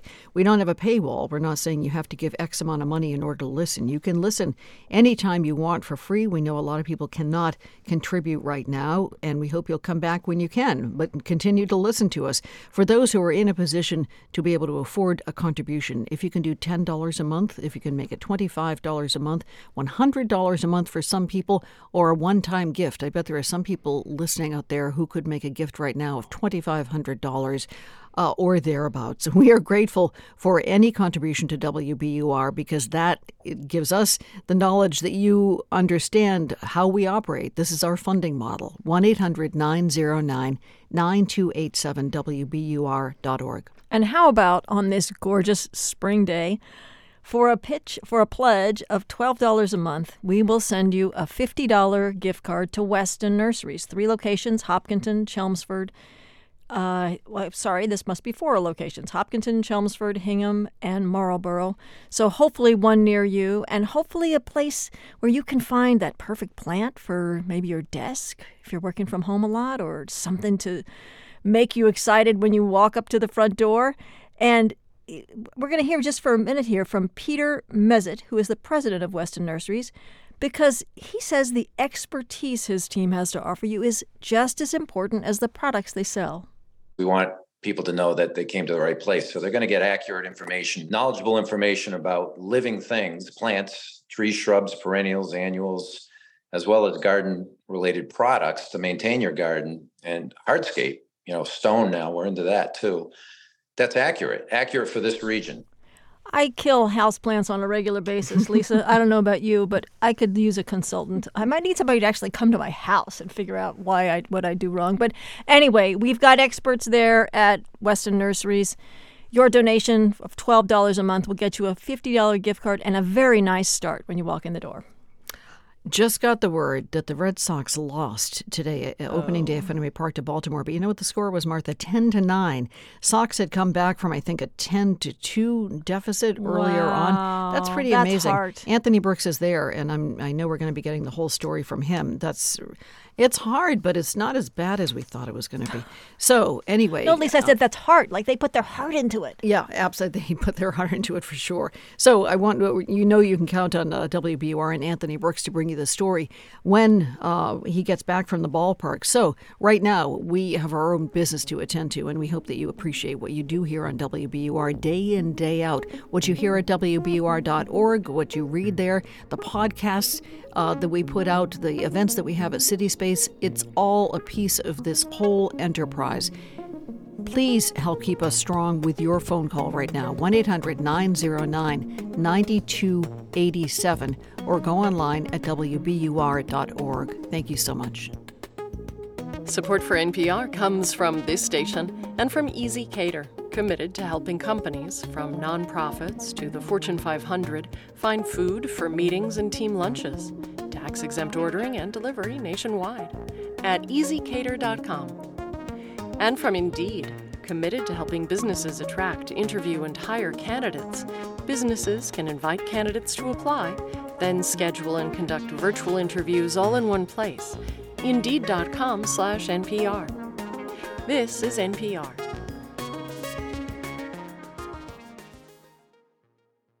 This week, Kentucky joined at least 10 other states this year in passing bills restricting the rights of transgender youth. Some say Kentucky's is one of the most sweeping anti-trans bills in the country.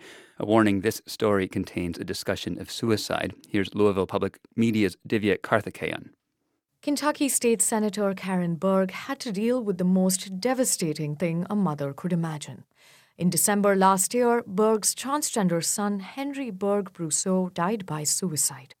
He was just 24 and a prominent LGBTQ rights activist who inspired his mother to run for office. This is the last thing my child wrote. She's reading out a press release Henry wrote for the Human Rights Campaign 14 hours before he ended his life. We must all work to repudiate anti-LGBTQ+ rhetoric and falsehoods in the strongest possible terms. Because our lives are quite literally on the line. And he went home, and he went out, and he killed himself. 2 weeks later, Berg was awash with grief. But she kept her chin up and walked into the Senate chamber, dreading that her legislature, like so many others, would face multiple bills to restrict the rights of LGBTQ people. And I just quietly said, please, let's not politicize this session. Please, let's don't go down there. More than 2 months later, she watched her Republican colleagues, one by one, vote to override a veto on Senate Bill 150, which bans all gender-affirming medical care for trans youth in Kentucky. For public schools, it restricts which bathrooms students can use, puts limits on discussing gender and sexuality. It also allows teachers to refer to students by their gender assigned at birth. It's exactly what her son Henry fought against happening. Woke ideologies are creating barriers to students' education. That's Republican Senator Max Wise talking on the Senate floor. He took the lead on anti-trans legislation this session, starting by targeting the state's Progressive Education Commissioner, because he'd issued guidance telling teachers to use kids' preferred pronouns. Wise is also running for lieutenant governor. And it's time for our governor to listen to parents instead of a commissioner who thinks that teachers should find another profession if they don't subscribe to his woke ideology. The bill gradually morphed into a broader and bigger anti-trans bill, including the ban on gender-affirming medical treatments and not everyone in the Republican caucus was on board.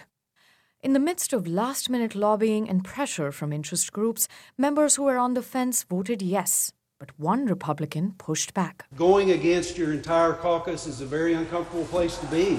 That's Senator Danny Carroll. He had introduced an amendment that would have exempted puberty blockers and gave doctors more discretion, but it didn't have the Senate's approval. My fear and my no vote is for those kids that are being left out, those kids that may be contemplating suicide. Kentucky's first openly trans elected official, Rebecca Blankenship, says this is the current obsession among most Republicans, but for the transgender community. For us, this is Frankenstein. They've created something that is so far beyond their control, and they are no longer able to do anything but vote yes, vote yes, vote yes to everything.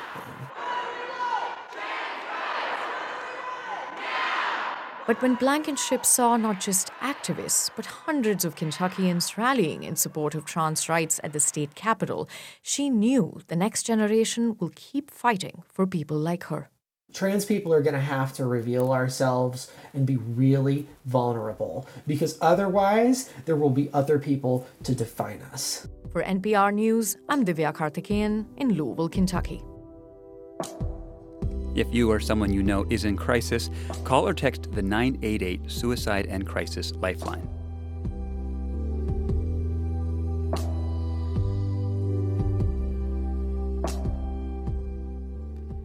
You're listening to All Things Considered. We're funded by you, our listeners, and by the Worcester Art Museum, with Frontiers of Impressionism, featuring works by over 30 artists, including Monet, Renoir, Cassatt, and more. Opening April 1st, worcesterart.org. And Margulies Peruzzi, architects and interior designers dedicated to helping their clients in workplace, science, healthcare, and real estate. More at mparchitectsboston.com. Live from NPR News in Culver City, California, I'm Dwayne Brown. In Kentucky, Army officials say 9 soldiers were killed last night in a crash involving 2 Black Hawk medical evacuation helicopters during a routine training exercise. Officials at Fort Campbell Army Base near Kentucky's border with Tennessee say investigators are on scene today, trying to determine a cause for the accident, while families of the soldiers who were on board are being notified. Kentucky Governor Andy Beshear says the soldiers will be mourned but never forgotten for their service and sacrifice. We are blessed to live in the freest country in the history of planet Earth, but we must remember that that freedom relies on those who are willing to serve, some of which pay the ultimate price. The crew members were part of the 101st Airborne Division out of Fort Campbell Army Base in Kentucky. A new CDC report shows gun violence increased during the coronavirus pandemic, and it continues to rise. NPR's Ping Huang has more on the study from the Center for Disease Control and Prevention.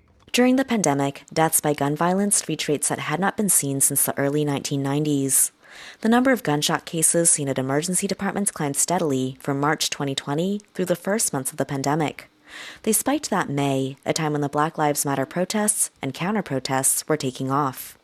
Even today, the number of gun injuries remains 20% higher than it was pre-pandemic. Gun injuries are highest among 15 to 24-year-olds, but the biggest recent increases come in children 14 and younger. For example, one children's hospital in Queens, New York, went from seeing fewer than 10 cases annually to treating more than 30 kids with gunshot wounds last year. Ping Huang, NPR News. Stocks finished higher for a second day on Wall Street. The tech-heavy NASDAQ up 0.75%. This is NPR. This is 90.9 WBUR in Boston. I'm Lisa Mullins. Opening day for the Red Sox did not go the way Boston fans had hoped. The Sox lost 10-9 to the Baltimore Orioles this afternoon at Fenway, and that's where WBUR's Anthony Brooks is right now. Hey, Anthony. Hey, Lisa. Good to hear you. So the Sox made things pretty interesting in the ninth inning, didn't they?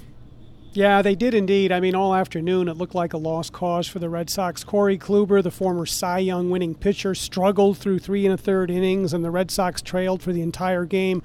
At one point they were down 10-4, but they scored in the 8th inning and then scored 3 runs in the 9th. They came within 1 run of tying the game with a winning run at the plate. Lots of excitement at Fenway finally, but Adam Duvall struck out, and the Sox lost 10-9 on what turned out to be a pretty exciting home opener on a very frigid day. Exciting game, disappointing perhaps that the Red Sox lost, but I think the excitement at the end of the ninth inning let everyone sort of go home in the sense of, this is what it's all about. So what were things like in the stands? What did fans say? Well, it's opening day. It's always a special time. Every team has a chance to win. It's a sign of spring. It's a sign of new beginnings. And I think that was in the air at Fenway Park. Nobody is picking the Red Sox as a team that's going to dominate this league. They've got a couple of stars like Rafael Devers. For the most part, this is a team that's going to be counting on some veterans who are well past their prime and a collection of young folks who have to prove themselves.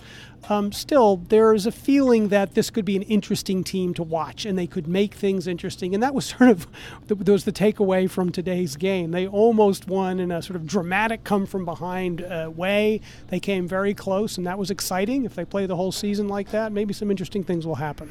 So there's a new pitch clock that I wonder if it made any difference, and maybe you can explain what the new pitch clock is all about. Right. Well, the pitch clock is part of a series of rules designed to speed up the game. And basically, when the pitcher gets the ball back, he's got 20 seconds to throw it to the catcher. And there's a limit on how many times he can throw over to first base. And then there's some other rules as well. And this is to deal with the boredom factor. And, the average spring training game was about a half hour quicker, about 26 minutes quicker. It didn't really work out that way today because the Sox allowed so many walks. There were pitching changes. So this was a game, I don't know the official time, but I believe it went over 3 hours at least. We'll confirm that, but I believe this was a long game because of all the pitching changes. But, I heard support in the stands for this effort to speed up the rhythm of the game. I also heard people say, no, it's a mistake. Baseball is traditionally the way it is, and if it takes a long time to play, that's part of the game, and we should leave the rules the way they are. Just another thing to argue about. Looking forward to it. WBUR's Anthony Brooks, opening day at Fenway Park. The Red Sox lost to the Baltimore Orioles 10-9. Anthony, thank you so much. My pleasure, Lisa. The state's highest court is siding with Boston in its long-running battle with public safety unions over the city's COVID vaccine mandate. As WBUR's Walter Wuthman reports, today's decision clears the way for future vaccine mandates. 3 unions representing police and firefighters sued to block Boston's COVID vaccine mandate last year, and an appeals court judge agreed to pause it. Now, the Supreme Judicial Court is throwing out that decision, saying the city was acting to protect public safety. Boston Mayor Michelle Wu welcomed the ruling, saying it's clear the city, quote, continues to have full authority to act in the interest of public health. Wu did not say if the city will actually enforce the mandate. Her administration recently struck agreements with multiple public safety unions not to discipline unvaccinated police or firefighters. An attorney for the firefighters union says today's decision, quote, in no way impacts that agreement. For 90.9 WBUR, I'm Walter Wuthman. 40 degrees in the Boston area overnight tonight. Look for clear, starlit skies. Temperatures just about 30 degrees. And then for tomorrow, should be cloudy for the most part. Could have rain tomorrow afternoon with high temperatures about 48 degrees. This is WBUR. It's 5:37. Support for NPR comes from this station and from the Walton Family Foundation, working to solve social and environmental problems to improve lives today and benefit future generations. More information at waltonfamilyfoundation.org. And from Eric and Wendy Schmidt, through the Schmidt Family Foundation, working together to create a just world where all people have access to renewable energy, clean air and water, and healthy food. On the web at theschmidt.org. And from the listeners who support this NPR station. It's All Things Considered from NPR News. I'm Adrian Florido in Culver City, California. And I'm Juana Summers in Washington. We are following another low point for U.S.-Russia relations in this moment. Russia has jailed an American reporter for the Wall Street Journal on charges of espionage, and the U.S. is demanding consular access and answers. We're joined now by NPR's Michelle Kellerman to learn more about this case. First, Michelle, just what can you tell us about this arrest? Yeah, so Evan Gershkovich was arrested in Yekaterinburg. It's an industrial city in the Urals. The Russians say he was caught red-handed trying to gather information about a company in the military-industrial complex. He was reportedly working on stories about a tank factory in the area and a Russian mercenary group. The Wall Street Journal vehemently denies he was involved in espionage, and White House spokesperson Karine Jean-Pierre says President Biden has been briefed on the case, which she described this way. This espionage charges are ridiculous. The targeting of American citizens by Russian government is unacceptable. We condemn the detention of Mr. Gershkovich in the strongest terms. And that was repeated at the State Department, which says it's trying to get consular access to him. Michelle, what else do we know about this reporter and his recent work? So he's 31 years old. He joined the Wall Street Journal last year, but he's been in Moscow since 2017, working first for the Moscow Times, an English language paper, and then the AFP, the French news agency. And just this week, he co-authored a piece about how sanctions are really starting to have an impact in Russia. It was called How Russia's Economy is Starting to Come Undone. So it sounds like even though the Russians accuse him of espionage, they might also be unhappy with his reporting. Michelle, what appears to be the Russian play here? It's really hard to know this early. I mean, maybe they're looking for a prisoner swap. The U.S. traded a Russian arms dealer for American basketball star Brittany Griner last year. The U.S. is still trying to get Paul Whelan out of Russia, and a U.S. court recently indicted a suspected Russian spy. So, maybe Russia's looking for a new prisoner swap, or it might just be sending a signal to journalists. I talked about this today with Olga Oliker. She's an analyst with the International Crisis Group, and here's what she had to say. It is a terrifying signal on press freedom, on the ability for journalists to work in Russia, whether they are Russian or Western, and certainly willingness to continue to pick fights with Western countries. Russia's war in Ukraine is not going well. Russia blames the West for arming Ukraine with increasingly sophisticated weapons. And while Russia is clearly unhappy with that, Oliker says the Kremlin is also settling in for a long war, and it sees some domestic benefits from this. It justifies the crackdowns and the limitations on free speech and all of these things that were certainly in the works before the full-scale invasion, but which have accelerated and I really would say transformed Russia over the course of the last year. Last year, Russia put in place some draconian measures to limit reporters for what they could say about the war, but this espionage case is really taking it to a new level. In the few seconds we have left, is the State Department telling journalists in Russia to leave? Well, it's telling all Americans living or traveling to Russia to leave, but the White House was careful not to give any specific guidance to journalists, saying they know they need to do a job. NPR's Michelle Kellerman, thank you. Thank you.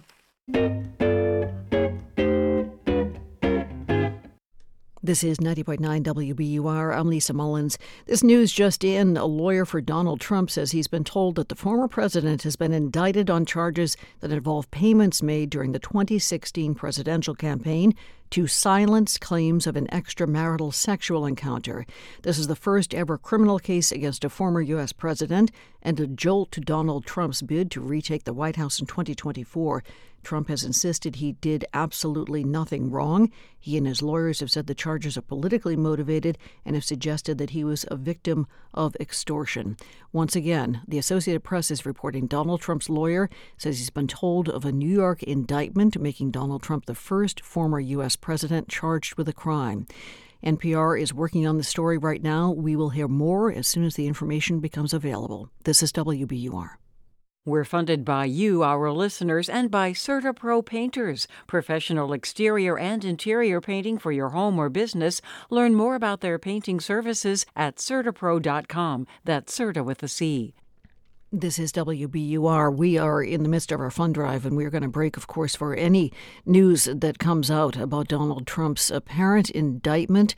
That's the word that just came out a while ago from the Associated Press. CNN is now reporting on it, and we'll be hearing from National Public Radio as well. First, we need to make sure that we have the support that we need from your listening habits, but also from your contributions to WBUR during our fund drives to keep the news coming, to keep us responding to breaking news like this. 1-800-909-9287, WBUR.org. We're taking just a minute and a half here to ask you for your support to make sure that we can keep doing what it takes in these moments to bring you the best, most vetted, most thoroughly analyzed news coverage of this historic moment that we can. 1-800-909-9287. You can make a contribution very quickly on WBUR.org. We can't do this without you. We are bringing you news, international, national news, local news, breaking news that comes in the form of stand-back stories, analysis. You know you're going to be hearing a lot of analysis on this. In fact, when you listen tonight and when you listen to Morning Edition tomorrow, you're going to be having lots of questions answered, questions you hadn't even thought of perhaps answered as well, because this is a historic event. As we hear more about it right now, once again, a lawyer for Donald Trump said today he's been told the former president has been indicted in New York on charges involving payments made to his during his 2016 presidential campaign to silence claims of an extramarital sexual encounter. So stories like this are the ones that we respond to, and you listen to WBUR for, so you can get the full story. That kind of loyalty you have to us is something that we're asking you to put a dollar figure on right now. If you can give $10 a month, if you can give $15 a month, $20 a month, we would so much appreciate it. So become a sustainer. As we go back to the news right now, we're hoping that you will make the phone call, support the station that is here for you 24/7 with breaking news like this, with stories that we know that you're counting on WBUR and NPR to provide details on for you. So that's worth something to you. Make the call, 1-800-909-9287, WBUR.org. We're counting on you. Thanks a lot. WBUR supporters include the Health and Wellness Spring Expo in Waltham this Sunday, featuring massage, acupuncture, and other mini treatments. Learn more at healthandwellnessshow.net. Pharmacies looted by Russian soldiers, landmines placed in medical facilities, residents unable to leave their street for medical treatment. These are some of the awful scenarios that teams from Doctors Without Borders, MSF, found after going into areas liberated by Ukrainian forces in the country's east and south. Medical teams from the organization have treated some 11,000 patients in that region since November and published a report this month. Here to talk about that is Christopher Stokes. He leads the Doctors Without Borders operation in Ukraine. Thanks for joining us. Yeah, hello. Thanks. You and your teams went into the areas in eastern and southern Ukraine after they were won back by Ukrainian forces. These were areas that were under Russian occupation for months. Can you describe what you found? What we saw was widespread destruction because some of these places had been fought over by both sides, actually. Then what we noticed is within the destruction, nearly all the health facilities were destroyed, and some were even looted, right down to window frames, basically. So for the population who managed to survive during this period, basically there was nearly no access to healthcare for months. And so talk about how hard it is to provide medical treatment in conditions like these once you do arrive. Well, actually, one of the main problems you have is just practical. Where do you consult patients? So you really have to pitch up wherever you can find. In some villages and towns, we couldn't find a single structure that was intact. So we actually brought in containers and we did medical consultations from those containers. In other places, we went into private homes and people would come into these private homes and we do consultations from, living rooms and front rooms, basically. Your teams have treated thousands of people in these areas since November. How much of what you're seeing, how many of the injuries or the health conditions that you're treating are directly related to the war? Well, actually, it's a complex picture. So what you have is some directly related to the war. One village we were driving through, he was very lucky. A man was in the field behind his house and he picked up an object and it was a mine and it blew off and it blew up his hand.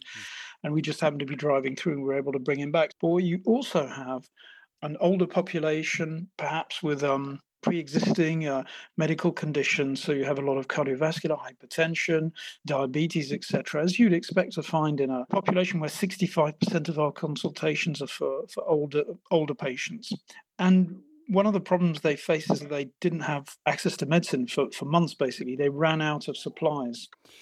One of the details in your report, which was just, horrifying, was members of your teams finding landmines inside medical facilities, clinics, and hospitals. How are these landmines ending up in hospitals? That's something that we also find quite hard to explain and understand, because I've worked in conflict areas for decades, actually, and it's not something you usually see. So at least on 3 different occasions, 3 different medical structures, we came across landmines. And then when you link that to the looting, the general destruction, the accessibility of healthcare for this population and the message it sends to them as well was really shocking. Doctors Without Borders, Christopher, has spent a lot of time in war-torn areas, and you specifically have. How does what you're seeing in Ukraine compare to other places like Angola, Kosovo, Rwanda that you have worked in? Yeah, each are different. One of the specificities of Ukraine is the level of destruction. And that means that over a front line of around 600 miles, there is no town or village that hasn't been damaged. And some have been practically erased from the map. And that's something you don't usually see. You can see it in 1 or 2 places, but here it's over hundreds of miles. I've been speaking with Christopher Stokes in Kyiv. He leads the Doctors Without Borders operation in Ukraine. Thank you. Cheers. Take care. Bye.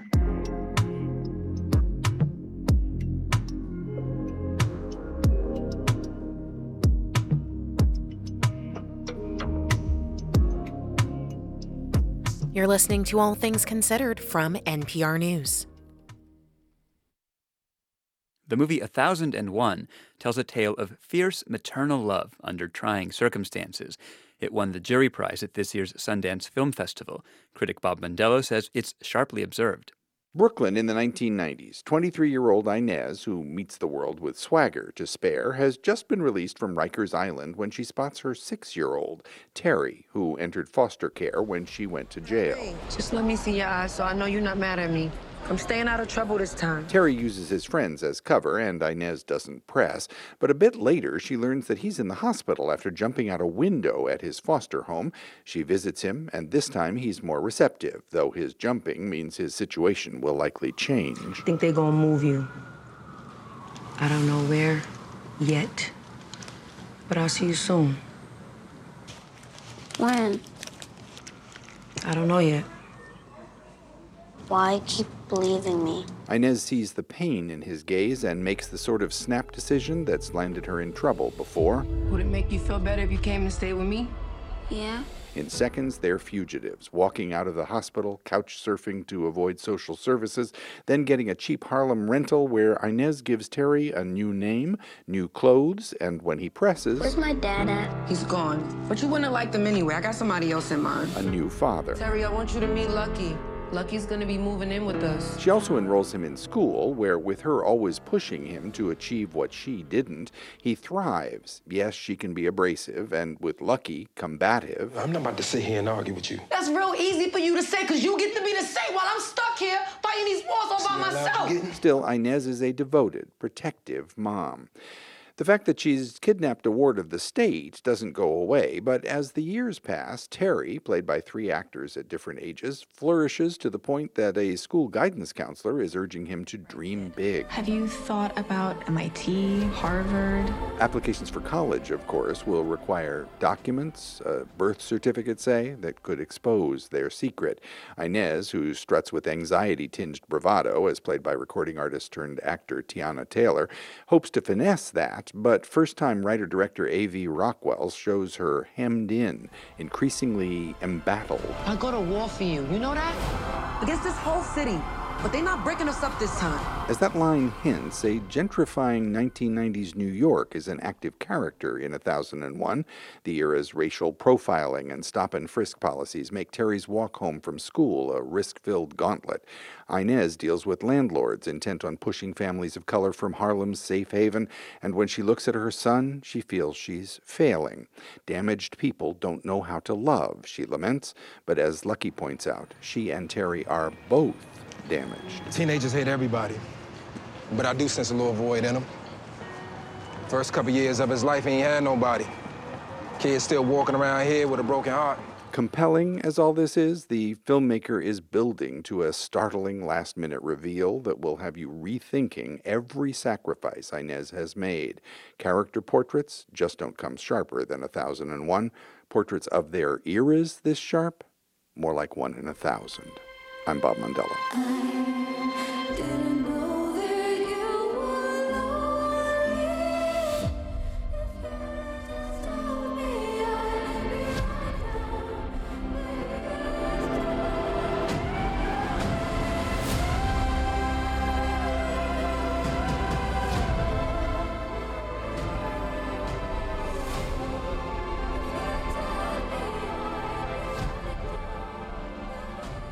You're listening to All Things Considered from NPR News. This is 90.9 WBUR in Boston. I'm Lisa Mullins. News has just come in that Donald Trump's lawyer... News has just come in that Donald Trump's lawyer says he's been told a New York indictment that makes Trump the first former U.S. president to be charged with a crime. We're hearing this from the Associated Press and some other sources that a New York grand jury has voted to indict Donald Trump. We have details just as soon as they become available. This is WBUR. We're funded by you, our listeners, and by UMass Chan Medical School. Proud to be named one of Boston Globe's top places to work. Learn more at umassmed.edu/globe. I want to take a minute to tell you a little bit more about this as we have more information about the apparent indictment of Donald Trump by a New York grand jury. We will let you know that information. And the fundraising that we're doing right now, that we're engaged in right now, does not get in the way of a second of that.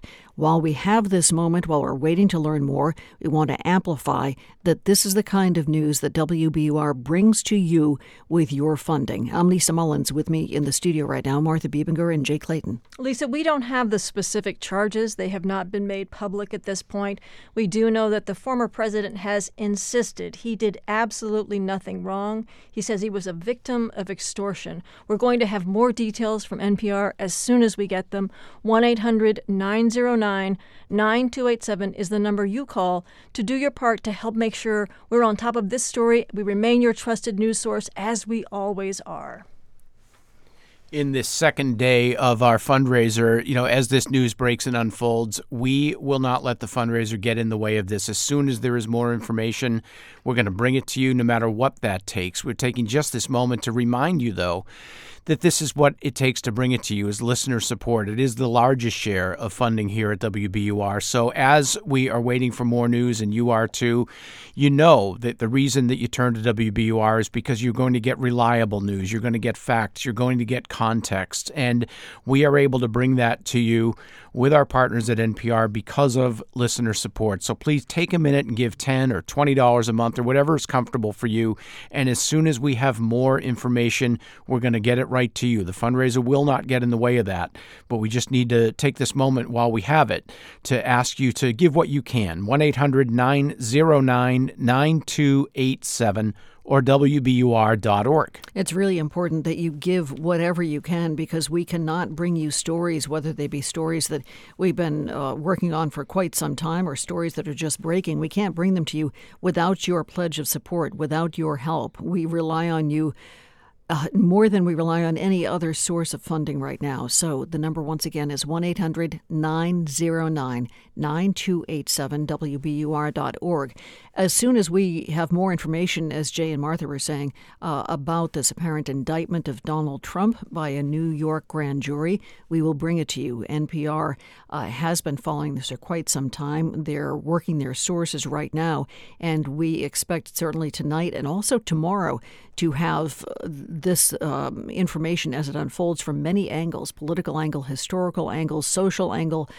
As you know, Donald Trump has announced his bid to run for the White House again in 2024. We'll hear what this criminal case against the former president does to his political hopes. We don't know what the charges are right now. What we do know is that the lawyer for Donald Trump told the Associated Press that he has been told that a grand jury has been meeting for months and has voted to indict Trump. And again, the specific charges have not immediately been made available. While we're waiting to hear more, we want to tell you how important it is that you support the news that we bring to you as in fundraisers such as this one. So we'll give you the number once again, 1-800-909-9287, WBUR.org. This news comes to you with your funding. And as soon as we have more information, we're going to bring it right to you. 1-800-909-9287, WBUR.org. We'll have a lot more on this, the first ever criminal case against a former U.S. president. More on, as Lisa said, the political implications. More certainly from Trump and associates on this investigation that he has repeatedly attacked, on his possible arrest if he has to surrender to authorities soon. We are working every possible angle of this story for you because that's what you expect of us. What we expect is that you're here to support that coverage with a call to 1-800-909-9287 or WBUR.org. In these moments, our fundraising will take a back seat, of course, to our news coverage. That's what you expect. That's what we will deliver. We just want to take this moment while we have it, while we're waiting for the latest news, to bring it to you, to ask you for your support at WBUR.org or at 1-800-909-9287. We're going to bring you every bit of the coverage that we have as it unfolds and becomes available to us. The fundraiser will not, of course, get in the way of that, but as we're waiting for more, we hope you will take a minute right now and give what you can to support this coverage and to support everything that you get and count on from WBUR. Listener support is the heart and soul of all of it, so please give what you can at WBUR.org or at 1-800-909-9287. Thanks very much. Support for NPR comes from this station and from Progressive Insurance with Snapshot, a personalized program that bases rates on safe driving habits. At Progressive.com, not available in California and North Carolina, or from all agents.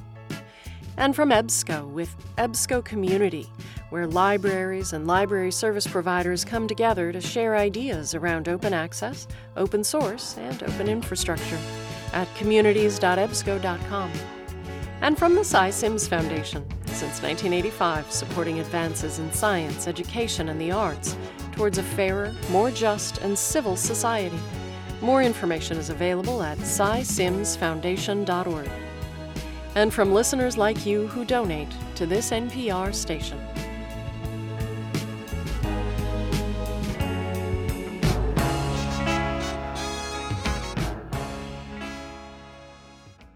I'm education reporter Max Larkin, and this is 90.9 WBUR FM Boston, 92.7 WBUA Tisbury, and 89.1 WBUH Brewster. Listen anytime with our app or at WBUR.org. WBUR, Boston's NPR news station. Live from NPR News in Washington, I'm Jack Speer. A federal judge in Texas has blocked provisions of the Affordable Care Act that require health insurers to provide a wide range of free preventive care services, including screenings for lung cancer and skin cancer. NPR's Maria Godoy reports the ruling applies nationwide. In his ruling, U.S. District Judge Reed O'Connor struck down many recommendations issued by a government task force that determines which preventive care treatments must be covered under Obamacare at no cost to patients. The judge has previously ruled that the panel itself is unconstitutional. The judge also invalidated a mandate that employers and insurers cover HIV prevention drugs for free. The ruling could jeopardize free access to some preventive services for millions of Americans. Maria Godoy, NPR News. Residents of Raymond, Minnesota are heading back to their homes today after a train derailment and fire-forced evacuations of the small town west of Minneapolis this morning. Minnesota Public Radio's Tim Nelson has more. 22 cars on a BNSF train carrying ethanol and corn syrup derailed and piled up into a heap of twisted wreckage about 1 a.m. The alcohol-based fuel being transported in tank cars caught fire, and witnesses said flames were 3 stories high.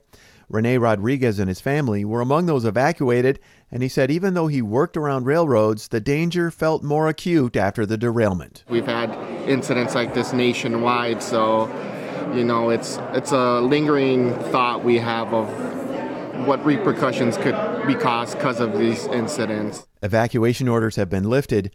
No injuries have been reported, and the National Transportation Safety Board is sending investigators to look for a cause. For NPR News, I'm Tim Nelson in St. Paul. The economy grew slightly more slowly at the end of last year than previously thought. NPR's Scott Horsley reports on the new numbers from the Commerce Department. Revised figures from the Commerce Department show the U.S. economy grew at an annual rate of 2.6% in the final months of 2022. That's down slightly from the government's earlier estimate of 2.7%. The downward revision reflects somewhat weaker exports and consumer spending in the fourth quarter. More recent spending figures for the month of February are due out tomorrow, along with a new reading on February's inflation rate. New claims for unemployment benefits ticked up a bit last week as just under 200,000 people applied for aid. That's still low by historical standards, suggesting that despite some high-profile layoffs, the U.S. job market remains tight. Scott Horsley, NPR News, Washington. On the heels of the failure of a couple of U.S. banks, President Biden is calling for independent regulatory groups to impose tighter controls on the banking system. Banks holding more than $100 billion in assets are being asked to hold more capital. On Wall Street today, the Dow is up 141 points. You're listening to NPR. This is 90.9 WBUR. I'm Lisa Mullins. A former Boston police officer is under arrest in connection with the January 6th insurrection at the U.S. Capitol 2 years ago. The FBI arrested 52-year-old Joseph Fisher at his Plymouth home this morning. He's facing a felony charge of assaulting a law enforcement officer. Fisher retired from Boston Police in 2016. Massachusetts House Speaker Ron Mariano says the House is working to introduce a slate of major tax reform soon. Speaking to the Greater Boston Chamber of Commerce today, Mariano hinted the House plan could include changes to the estate tax. He did not disclose any details. Boston residents can now pursue an associate's degree or certificate program at certain institutions without paying tuition. As WBUR's Max Larkin reports, the city today expanded its program that covers the cost to attend one of 6 local institutions. Community college enrollment is down statewide as many people take jobs right out of high school. Boston is trying to nudge them back towards seeking a degree. The city's tuition-free program is now open to all residents, regardless of age, income, or immigration status. That's thanks to a $4 million federal investment. Mayor Michelle Wu says the program has already shown its value. These young people earn more credits, enjoy higher employment rates, and report higher earnings. So we know and we've seen that it works. The program also covers $250 a semester for college-related expenses and up to $2,500 of outstanding debt. For 90.9 WBUR, I'm Max Larkin. A new supplemental budget extends a number of pandemic-era policies in Massachusetts. Governor Healy signed the $389 million spending package yesterday. It gives permission for town meetings and other public bodies to meet remotely for another 2 years. It also lets outdoor dining and the sale of takeout cocktails continue through March of next year. Red Sox scored 9 runs at Fenway, but Baltimore scored 10, so the Sox lost their regular season opener. Game 2 is tomorrow. Tonight, clear and cold, windy too, down about 28 degrees. For tomorrow, sunshine early, then clouds later, maybe some spring showers in the late afternoon. Highs about 48 degrees. Still 40 degrees now in Boston at 6:07. We're funded by you, our listeners, and by Imaginable Futures, supporting the Institute for Women's Policy Research, working to close inequality gaps for women and improve the economic well-being of families. IWPR.org. This is All Things Considered from NPR News. I'm Adrian Florido in Culver City, California. And I'm Juana Summers in Washington. Family and friends gathered yesterday to remember Ivo Otieno, the 28-year-old black man killed in custody at a Virginia psychiatric hospital earlier this month. The Reverend Al Sharpton, by now a familiar voice at the funerals of black men killed in police custody, delivered the eulogy. And he called for new standards and laws regarding how law enforcement interacts with people with mental illness. This boy wasn't hurting nobody. He had a sickness and illness. And if you were not equipped or trained to deal with the illness, then you should not have showed up to answer the call. The Reverend Al Sharpton joins me now. Welcome back, sir. Thank you. You delivered a striking eulogy for Ivo Otieno yesterday, and I'd like to begin by asking you, did you have the opportunity to spend some time before delivering that eulogy with his family? What did you learn about him? I did talk with his mother and his brother, and they told me that he was a very artistic, wanted to build a record company. We played a video during the services of where he had done a rap song, and that he was one that was very honest and open about his mental health illness, but that he was not going to let that debilitate him. They kept asking me to make sure I emphasized that.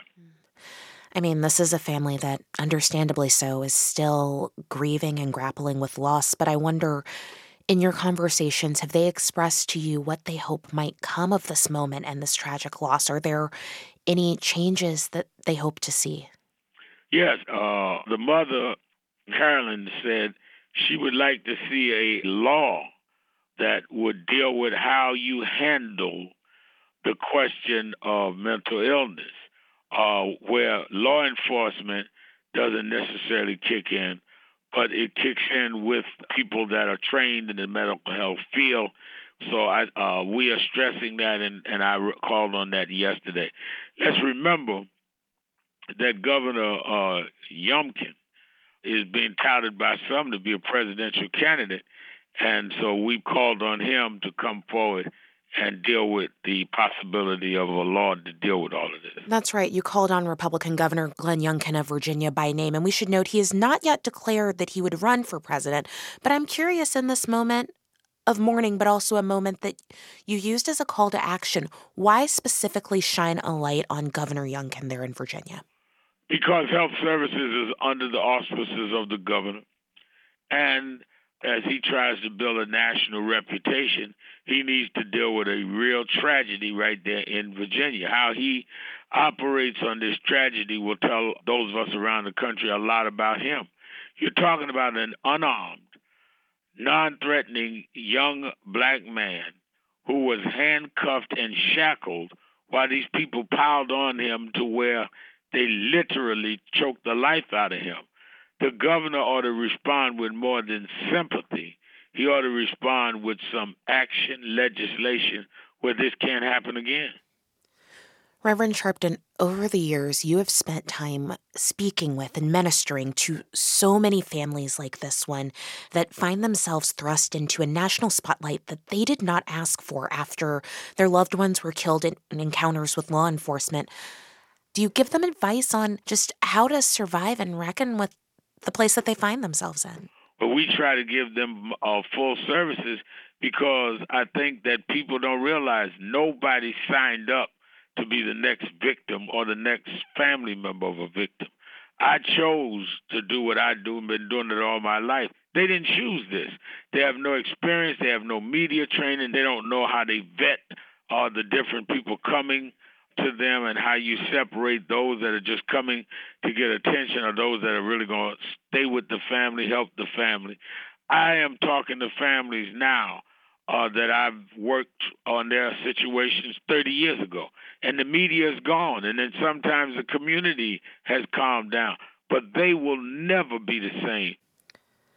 Though the details of these cases, these incidents are different, and every person is different, you have been in this position of speaking with these families, of giving eulogies like the one you gave this week, time and time again for people including George Floyd in Minneapolis, just recently, Tyree Nichols in Memphis. It's an unfortunate long list, and I'd like to ask you, why do you feel it is so important to keep standing at the pulpit, to keep delivering these eulogies, to keep ministering to these families and to a nation who have questions about how and why these people lost their lives? It's important to me, one, because we built an organization, a civil rights organization, that this is one of the things. Voting rights and criminal justice reform are the tenets we built National Action Network on. But the personal side of it is, I come out of, Brownsville section of Brooklyn, New York, raised by a single mother on welfare with food stamps. I see a person laying in that casket. That could be me in that casket. That could be my daughter or my grandson. And I'm going to speak for them because somebody would have had to speak for me. We're at a moment where there is continued stalemate, continued failure of passage of federal legislation. So I'd like to ask you, when you talk with these families about the potential for legislative change, what do you tell them about the timing? How do you, I have to imagine if you are a mother who has lost their child, this has got to be exhausting year after year, day after day. I tell them the truth, that we can't bring your child back, but we can certainly raise your child's situation and your situation to where there's meaning. There's meaning, and your child could be a symbol that we cannot continue to let this happen. And I tell them, I can't promise you when it's going to happen on a federal level, but I can promise you that we'll be there until it happens. The Reverend Al Sharpton, thank you so much for joining us again today. Thank you.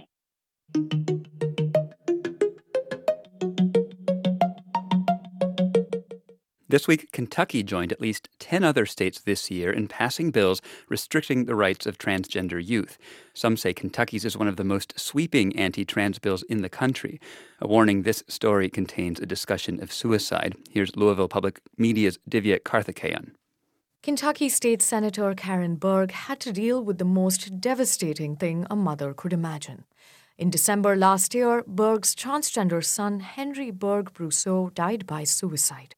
He was just 24 and a prominent LGBTQ rights activist who inspired his mother to run for office. This is the last thing my child wrote. She's reading out a press release Henry wrote for the Human Rights Campaign 14 hours before he ended his life. We must all work to repudiate anti-LGBTQ+ rhetoric and falsehoods in the strongest possible terms.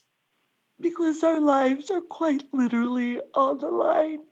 And he went home, and he went out, and he killed himself. 2 weeks later, Berg was awash with grief, but she kept her chin up and walked into the Senate chamber, dreading that her legislature, like so many others, would face multiple bills to restrict the rights of LGBTQ people. And I just quietly said, please, let's not politicize this session. Please, let's don't go down there. More than 2 months later, she watched her Republican colleagues, one by one, vote to override a veto on Senate Bill 150, which bans all gender-affirming medical care for trans youth in Kentucky. For public schools, it restricts which bathrooms students can use, puts limits on discussing gender and sexuality. It also allows teachers to refer to students by their gender assigned at birth. It's exactly what her son Henry fought against happening. Woke ideologies are creating barriers to students' education. That's Republican Senator Max Wise talking on the Senate floor. He took the lead on anti-trans legislation this session, starting by targeting the state's Progressive Education Commissioner, because he'd issued guidance telling teachers to use kids' preferred pronouns. Wise is also running for lieutenant governor. And it's time for our governor to listen to parents instead of a commissioner who thinks that teachers should find another profession if they don't subscribe to his woke ideology. The bill gradually morphed into a broader and bigger anti-trans bill, including the ban on gender-affirming medical treatments, and not everyone in the Republican caucus was on board. In the midst of last-minute lobbying and pressure from interest groups, members who were on the fence voted yes, but one Republican pushed back. Going against your entire caucus is a very uncomfortable place to be. That's Senator Danny Carroll. He had introduced an amendment that would have exempted puberty blockers and gave doctors more discretion, but it didn't have the Senate's approval. My fear and my no vote is for those kids that are being left out, those kids that may be contemplating suicide. Kentucky's first openly trans elected official, Rebecca Blankenship, says this is the current obsession among most Republicans, but for the transgender community. For us, this is Frankenstein. They've created something that is so far beyond their control, and they are no longer able to do anything but vote yes, vote yes, vote yes to everything.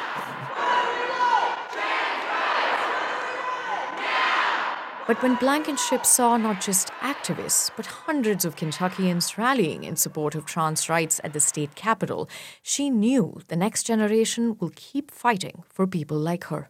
Trans people are going to have to reveal ourselves and be really vulnerable, because otherwise there will be other people to define us. For NPR News, I'm Divya Karthikeyan in Louisville, Kentucky.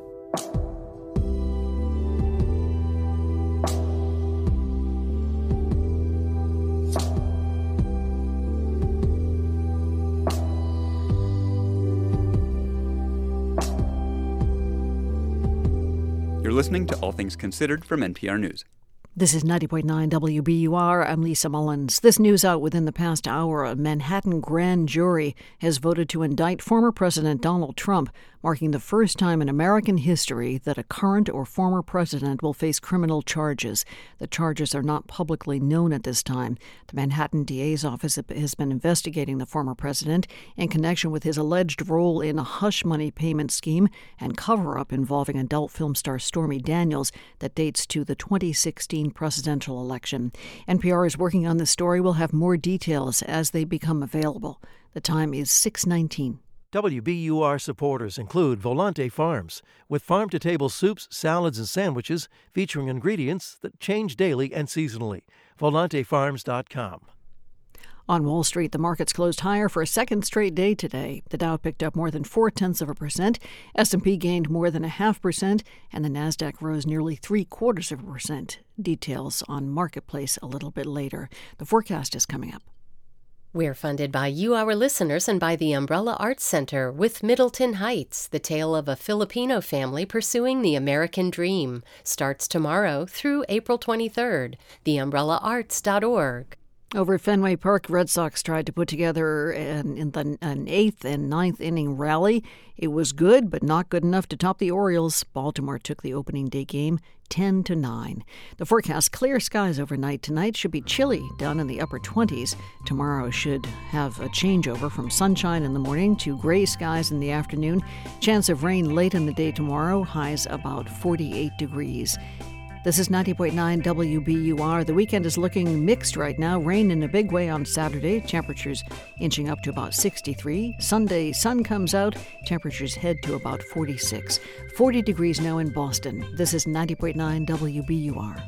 WBUR supporters include Zevin Asset Management, committed to impact investing and socially responsible portfolios for 25 years. Learn how to invest sustainably at Zevin.com.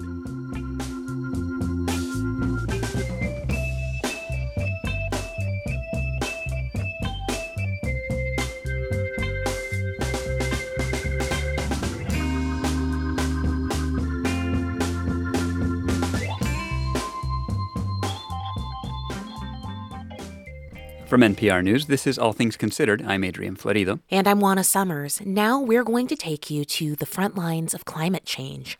Bangladesh is a low-lying country south of the Himalayan mountains, and it's particularly vulnerable to flooding. It also gets battered with some of the world's worst cyclones. But what's surprising is that fatalities have fallen dramatically, because Bangladesh isn't just ground zero for climate disaster. It's also a hotspot for solutions, as NPR's Lauren Frayer reports from the country's north. Right now it's the dry season, and I'm on a roughly 25-foot wooden boat making my way through like a web of capillaries that covers northern Bangladesh. Narrow, muddy, tiny rivers. There's some water buffalo, fishing boats, some children running along the riverbank waving. But in the wet season, this just becomes a shallow sea. A shallow sea that last June swept away the house that Majida Begum had lived in for 60 years. She squats in the mud where her kitchen used to be, scaling fish with a dull blade. Seasonal floods are part of life here, but they've gotten increasingly erratic, and last year's were the worst Majida had ever seen. Pretty soon we'll be living in the tops of trees, she says, or the land will be strewn with our bodies. I tell my American friends, you send your skeptics to Bangladesh. The awareness of climate change is the highest in the world. Climate scientist Salimul Haq says that while Bangladesh contributes only a tiny fraction of global carbon emissions, everyone here feels their effects. This country is basically a giant river delta that gets inundated as Himalayan glaciers melt, as monsoon rains come in spasms now, and as sea levels rise. But Haq says, We have gone through the doom and gloom phase. That's yesterday's news in Bangladesh. now it's all about solutions, using satellites to track cyclones, buoys with solar-powered sensors to measure sea level, and 4G cell phone service in areas that might not even have electricity or plumbing, so that When something happens, almost everybody on land gets the message, gets to shelter, and survive. It's not the technology, it's social capital. It's people knowing what to do. That is Bangladesh's biggest asset. Majida Begum, whose house washed away, she knew when to flee because of a warning sent out by this man hundreds of miles south in the capital, Dhaka. Partho, P-A-R-T-H-O. Partho Protim Barua is an engineer at Bangladesh's Flood Forecasting and Warning Center. Last June, he noticed an unprecedented amount of rain forecast for the Himalayan foothills, an area that's been deforested in recent years. There is no grass or no trees on the hills, so the water just rush downstream. Downstream to low-lying Bangladesh. So he called up his colleague, Nazma Akhtar, in the far north of the country near the Indian border. She's a housewife with a side job reading a gauge in her local river. This with the numbers on it, it's like a scale showing the river level. It looks like a yardstick in the riverbank. She checks it 5 times a day and sends readings to Dhaka by text message on her indestructible old Nokia brick phone. Bangladesh has hundreds of people like Nazma, regular folks, not scientists, who monitor water levels on the front lines of climate change. Last June, Nazma's readings were 15 times higher than normal, a sign of massive rainfall to the north even before it began raining here. So Nazma says she knew what was coming, some of the worst flash floods ever to hit her country. And she felt a duty to warn people. Back in Dhaka, Partho, the engineer, got Nazma's data from the north, plugged it into his hydrological model, and totally freaked out. It broke like the records of like last 100 to 150 years. So he grabbed a little microphone attached to his desktop computer and recorded this message on June 19th, 2022. Warning people in the north of the country to evacuate. We try to keep it as simple as possible and as short as possible. And then he holds his breath and hopes people get it in time. That message went out on Bangladesh's emergency warning system as a smartphone push notification, but also as an analog recording, accessible even on old Nokias like Nazma's. Meanwhile, up north, Majida Begum was in her kitchen scaling fish and watching the sky cloud over. She lives 2 hours boat ride from the nearest road, and farther still from any flood shelter. She does not have a phone, neither does her neighbor, Noor Jahan, but Noor's nephew does. I don't know what kids do with those fancy phones, Noor says, but somehow that day, we got the scientists' warning. It was actually 2 days after Partho had sent it out and the nephew got the message that the warning spread by word of mouth through this village. And the river was already lapping at the edge of Majida's kitchen. We took refuge on a boat and went 3 days without food, she recalls. But everyone in their village survived. Old Bangladeshi folk songs celebrate seasonal rains as bringing life rather than trauma. A group of musicians in this village have been reviving those songs and also writing new ones with lyrics encouraging people not to chop down trees or toss litter. Because music, too, is a timeless rural tool for spreading awareness and staying safe. Since last June's devastating flood, neighbors here have been rebuilding raised houses atop sandbags and fortifying the foundations with local indigenous materials. This one is newly built. It's still a mud floor, but it's also mixed with cow dung, and they seal the floor so that when this house does flood, it doesn't become a muddy mess. It sort of acts like a varnish. Majida also built herself something handy, a cook stove that's portable instead of being fixed to the ground. So that the next time she has to evacuate, and she's sure there will be a next time, at least her family won't go hungry. Lauren Freyer, NPR News in Sunamganj, northern Bangladesh.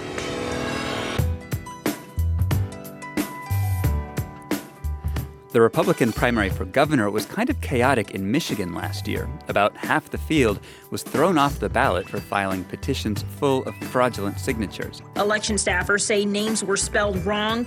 The information for dead voters was used. They also say obvious handwriting characteristics were repeated throughout some sheets. Many times, campaigns turn to paid workers to collect signatures, and that can backfire. Well, the vast majority of signature collectors and petition companies do a good job. But there are some bad actors. See, canvassers are often paid by the signature, not the hour, which some say incentivizes fraud. Coming up tomorrow on All Things Considered, we'll look at the efforts underway to ensure that the petition process is sound so that democracy prevails.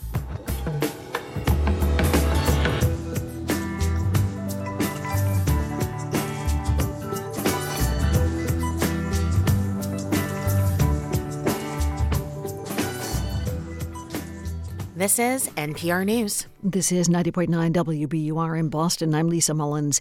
NPR is reporting a New York grand jury has indicted former President Donald Trump on charges related to payments Trump made in 2016 to former attorney Michael Cohen to cover up Trump's alleged affair with an adult film star known as Stormy Daniels.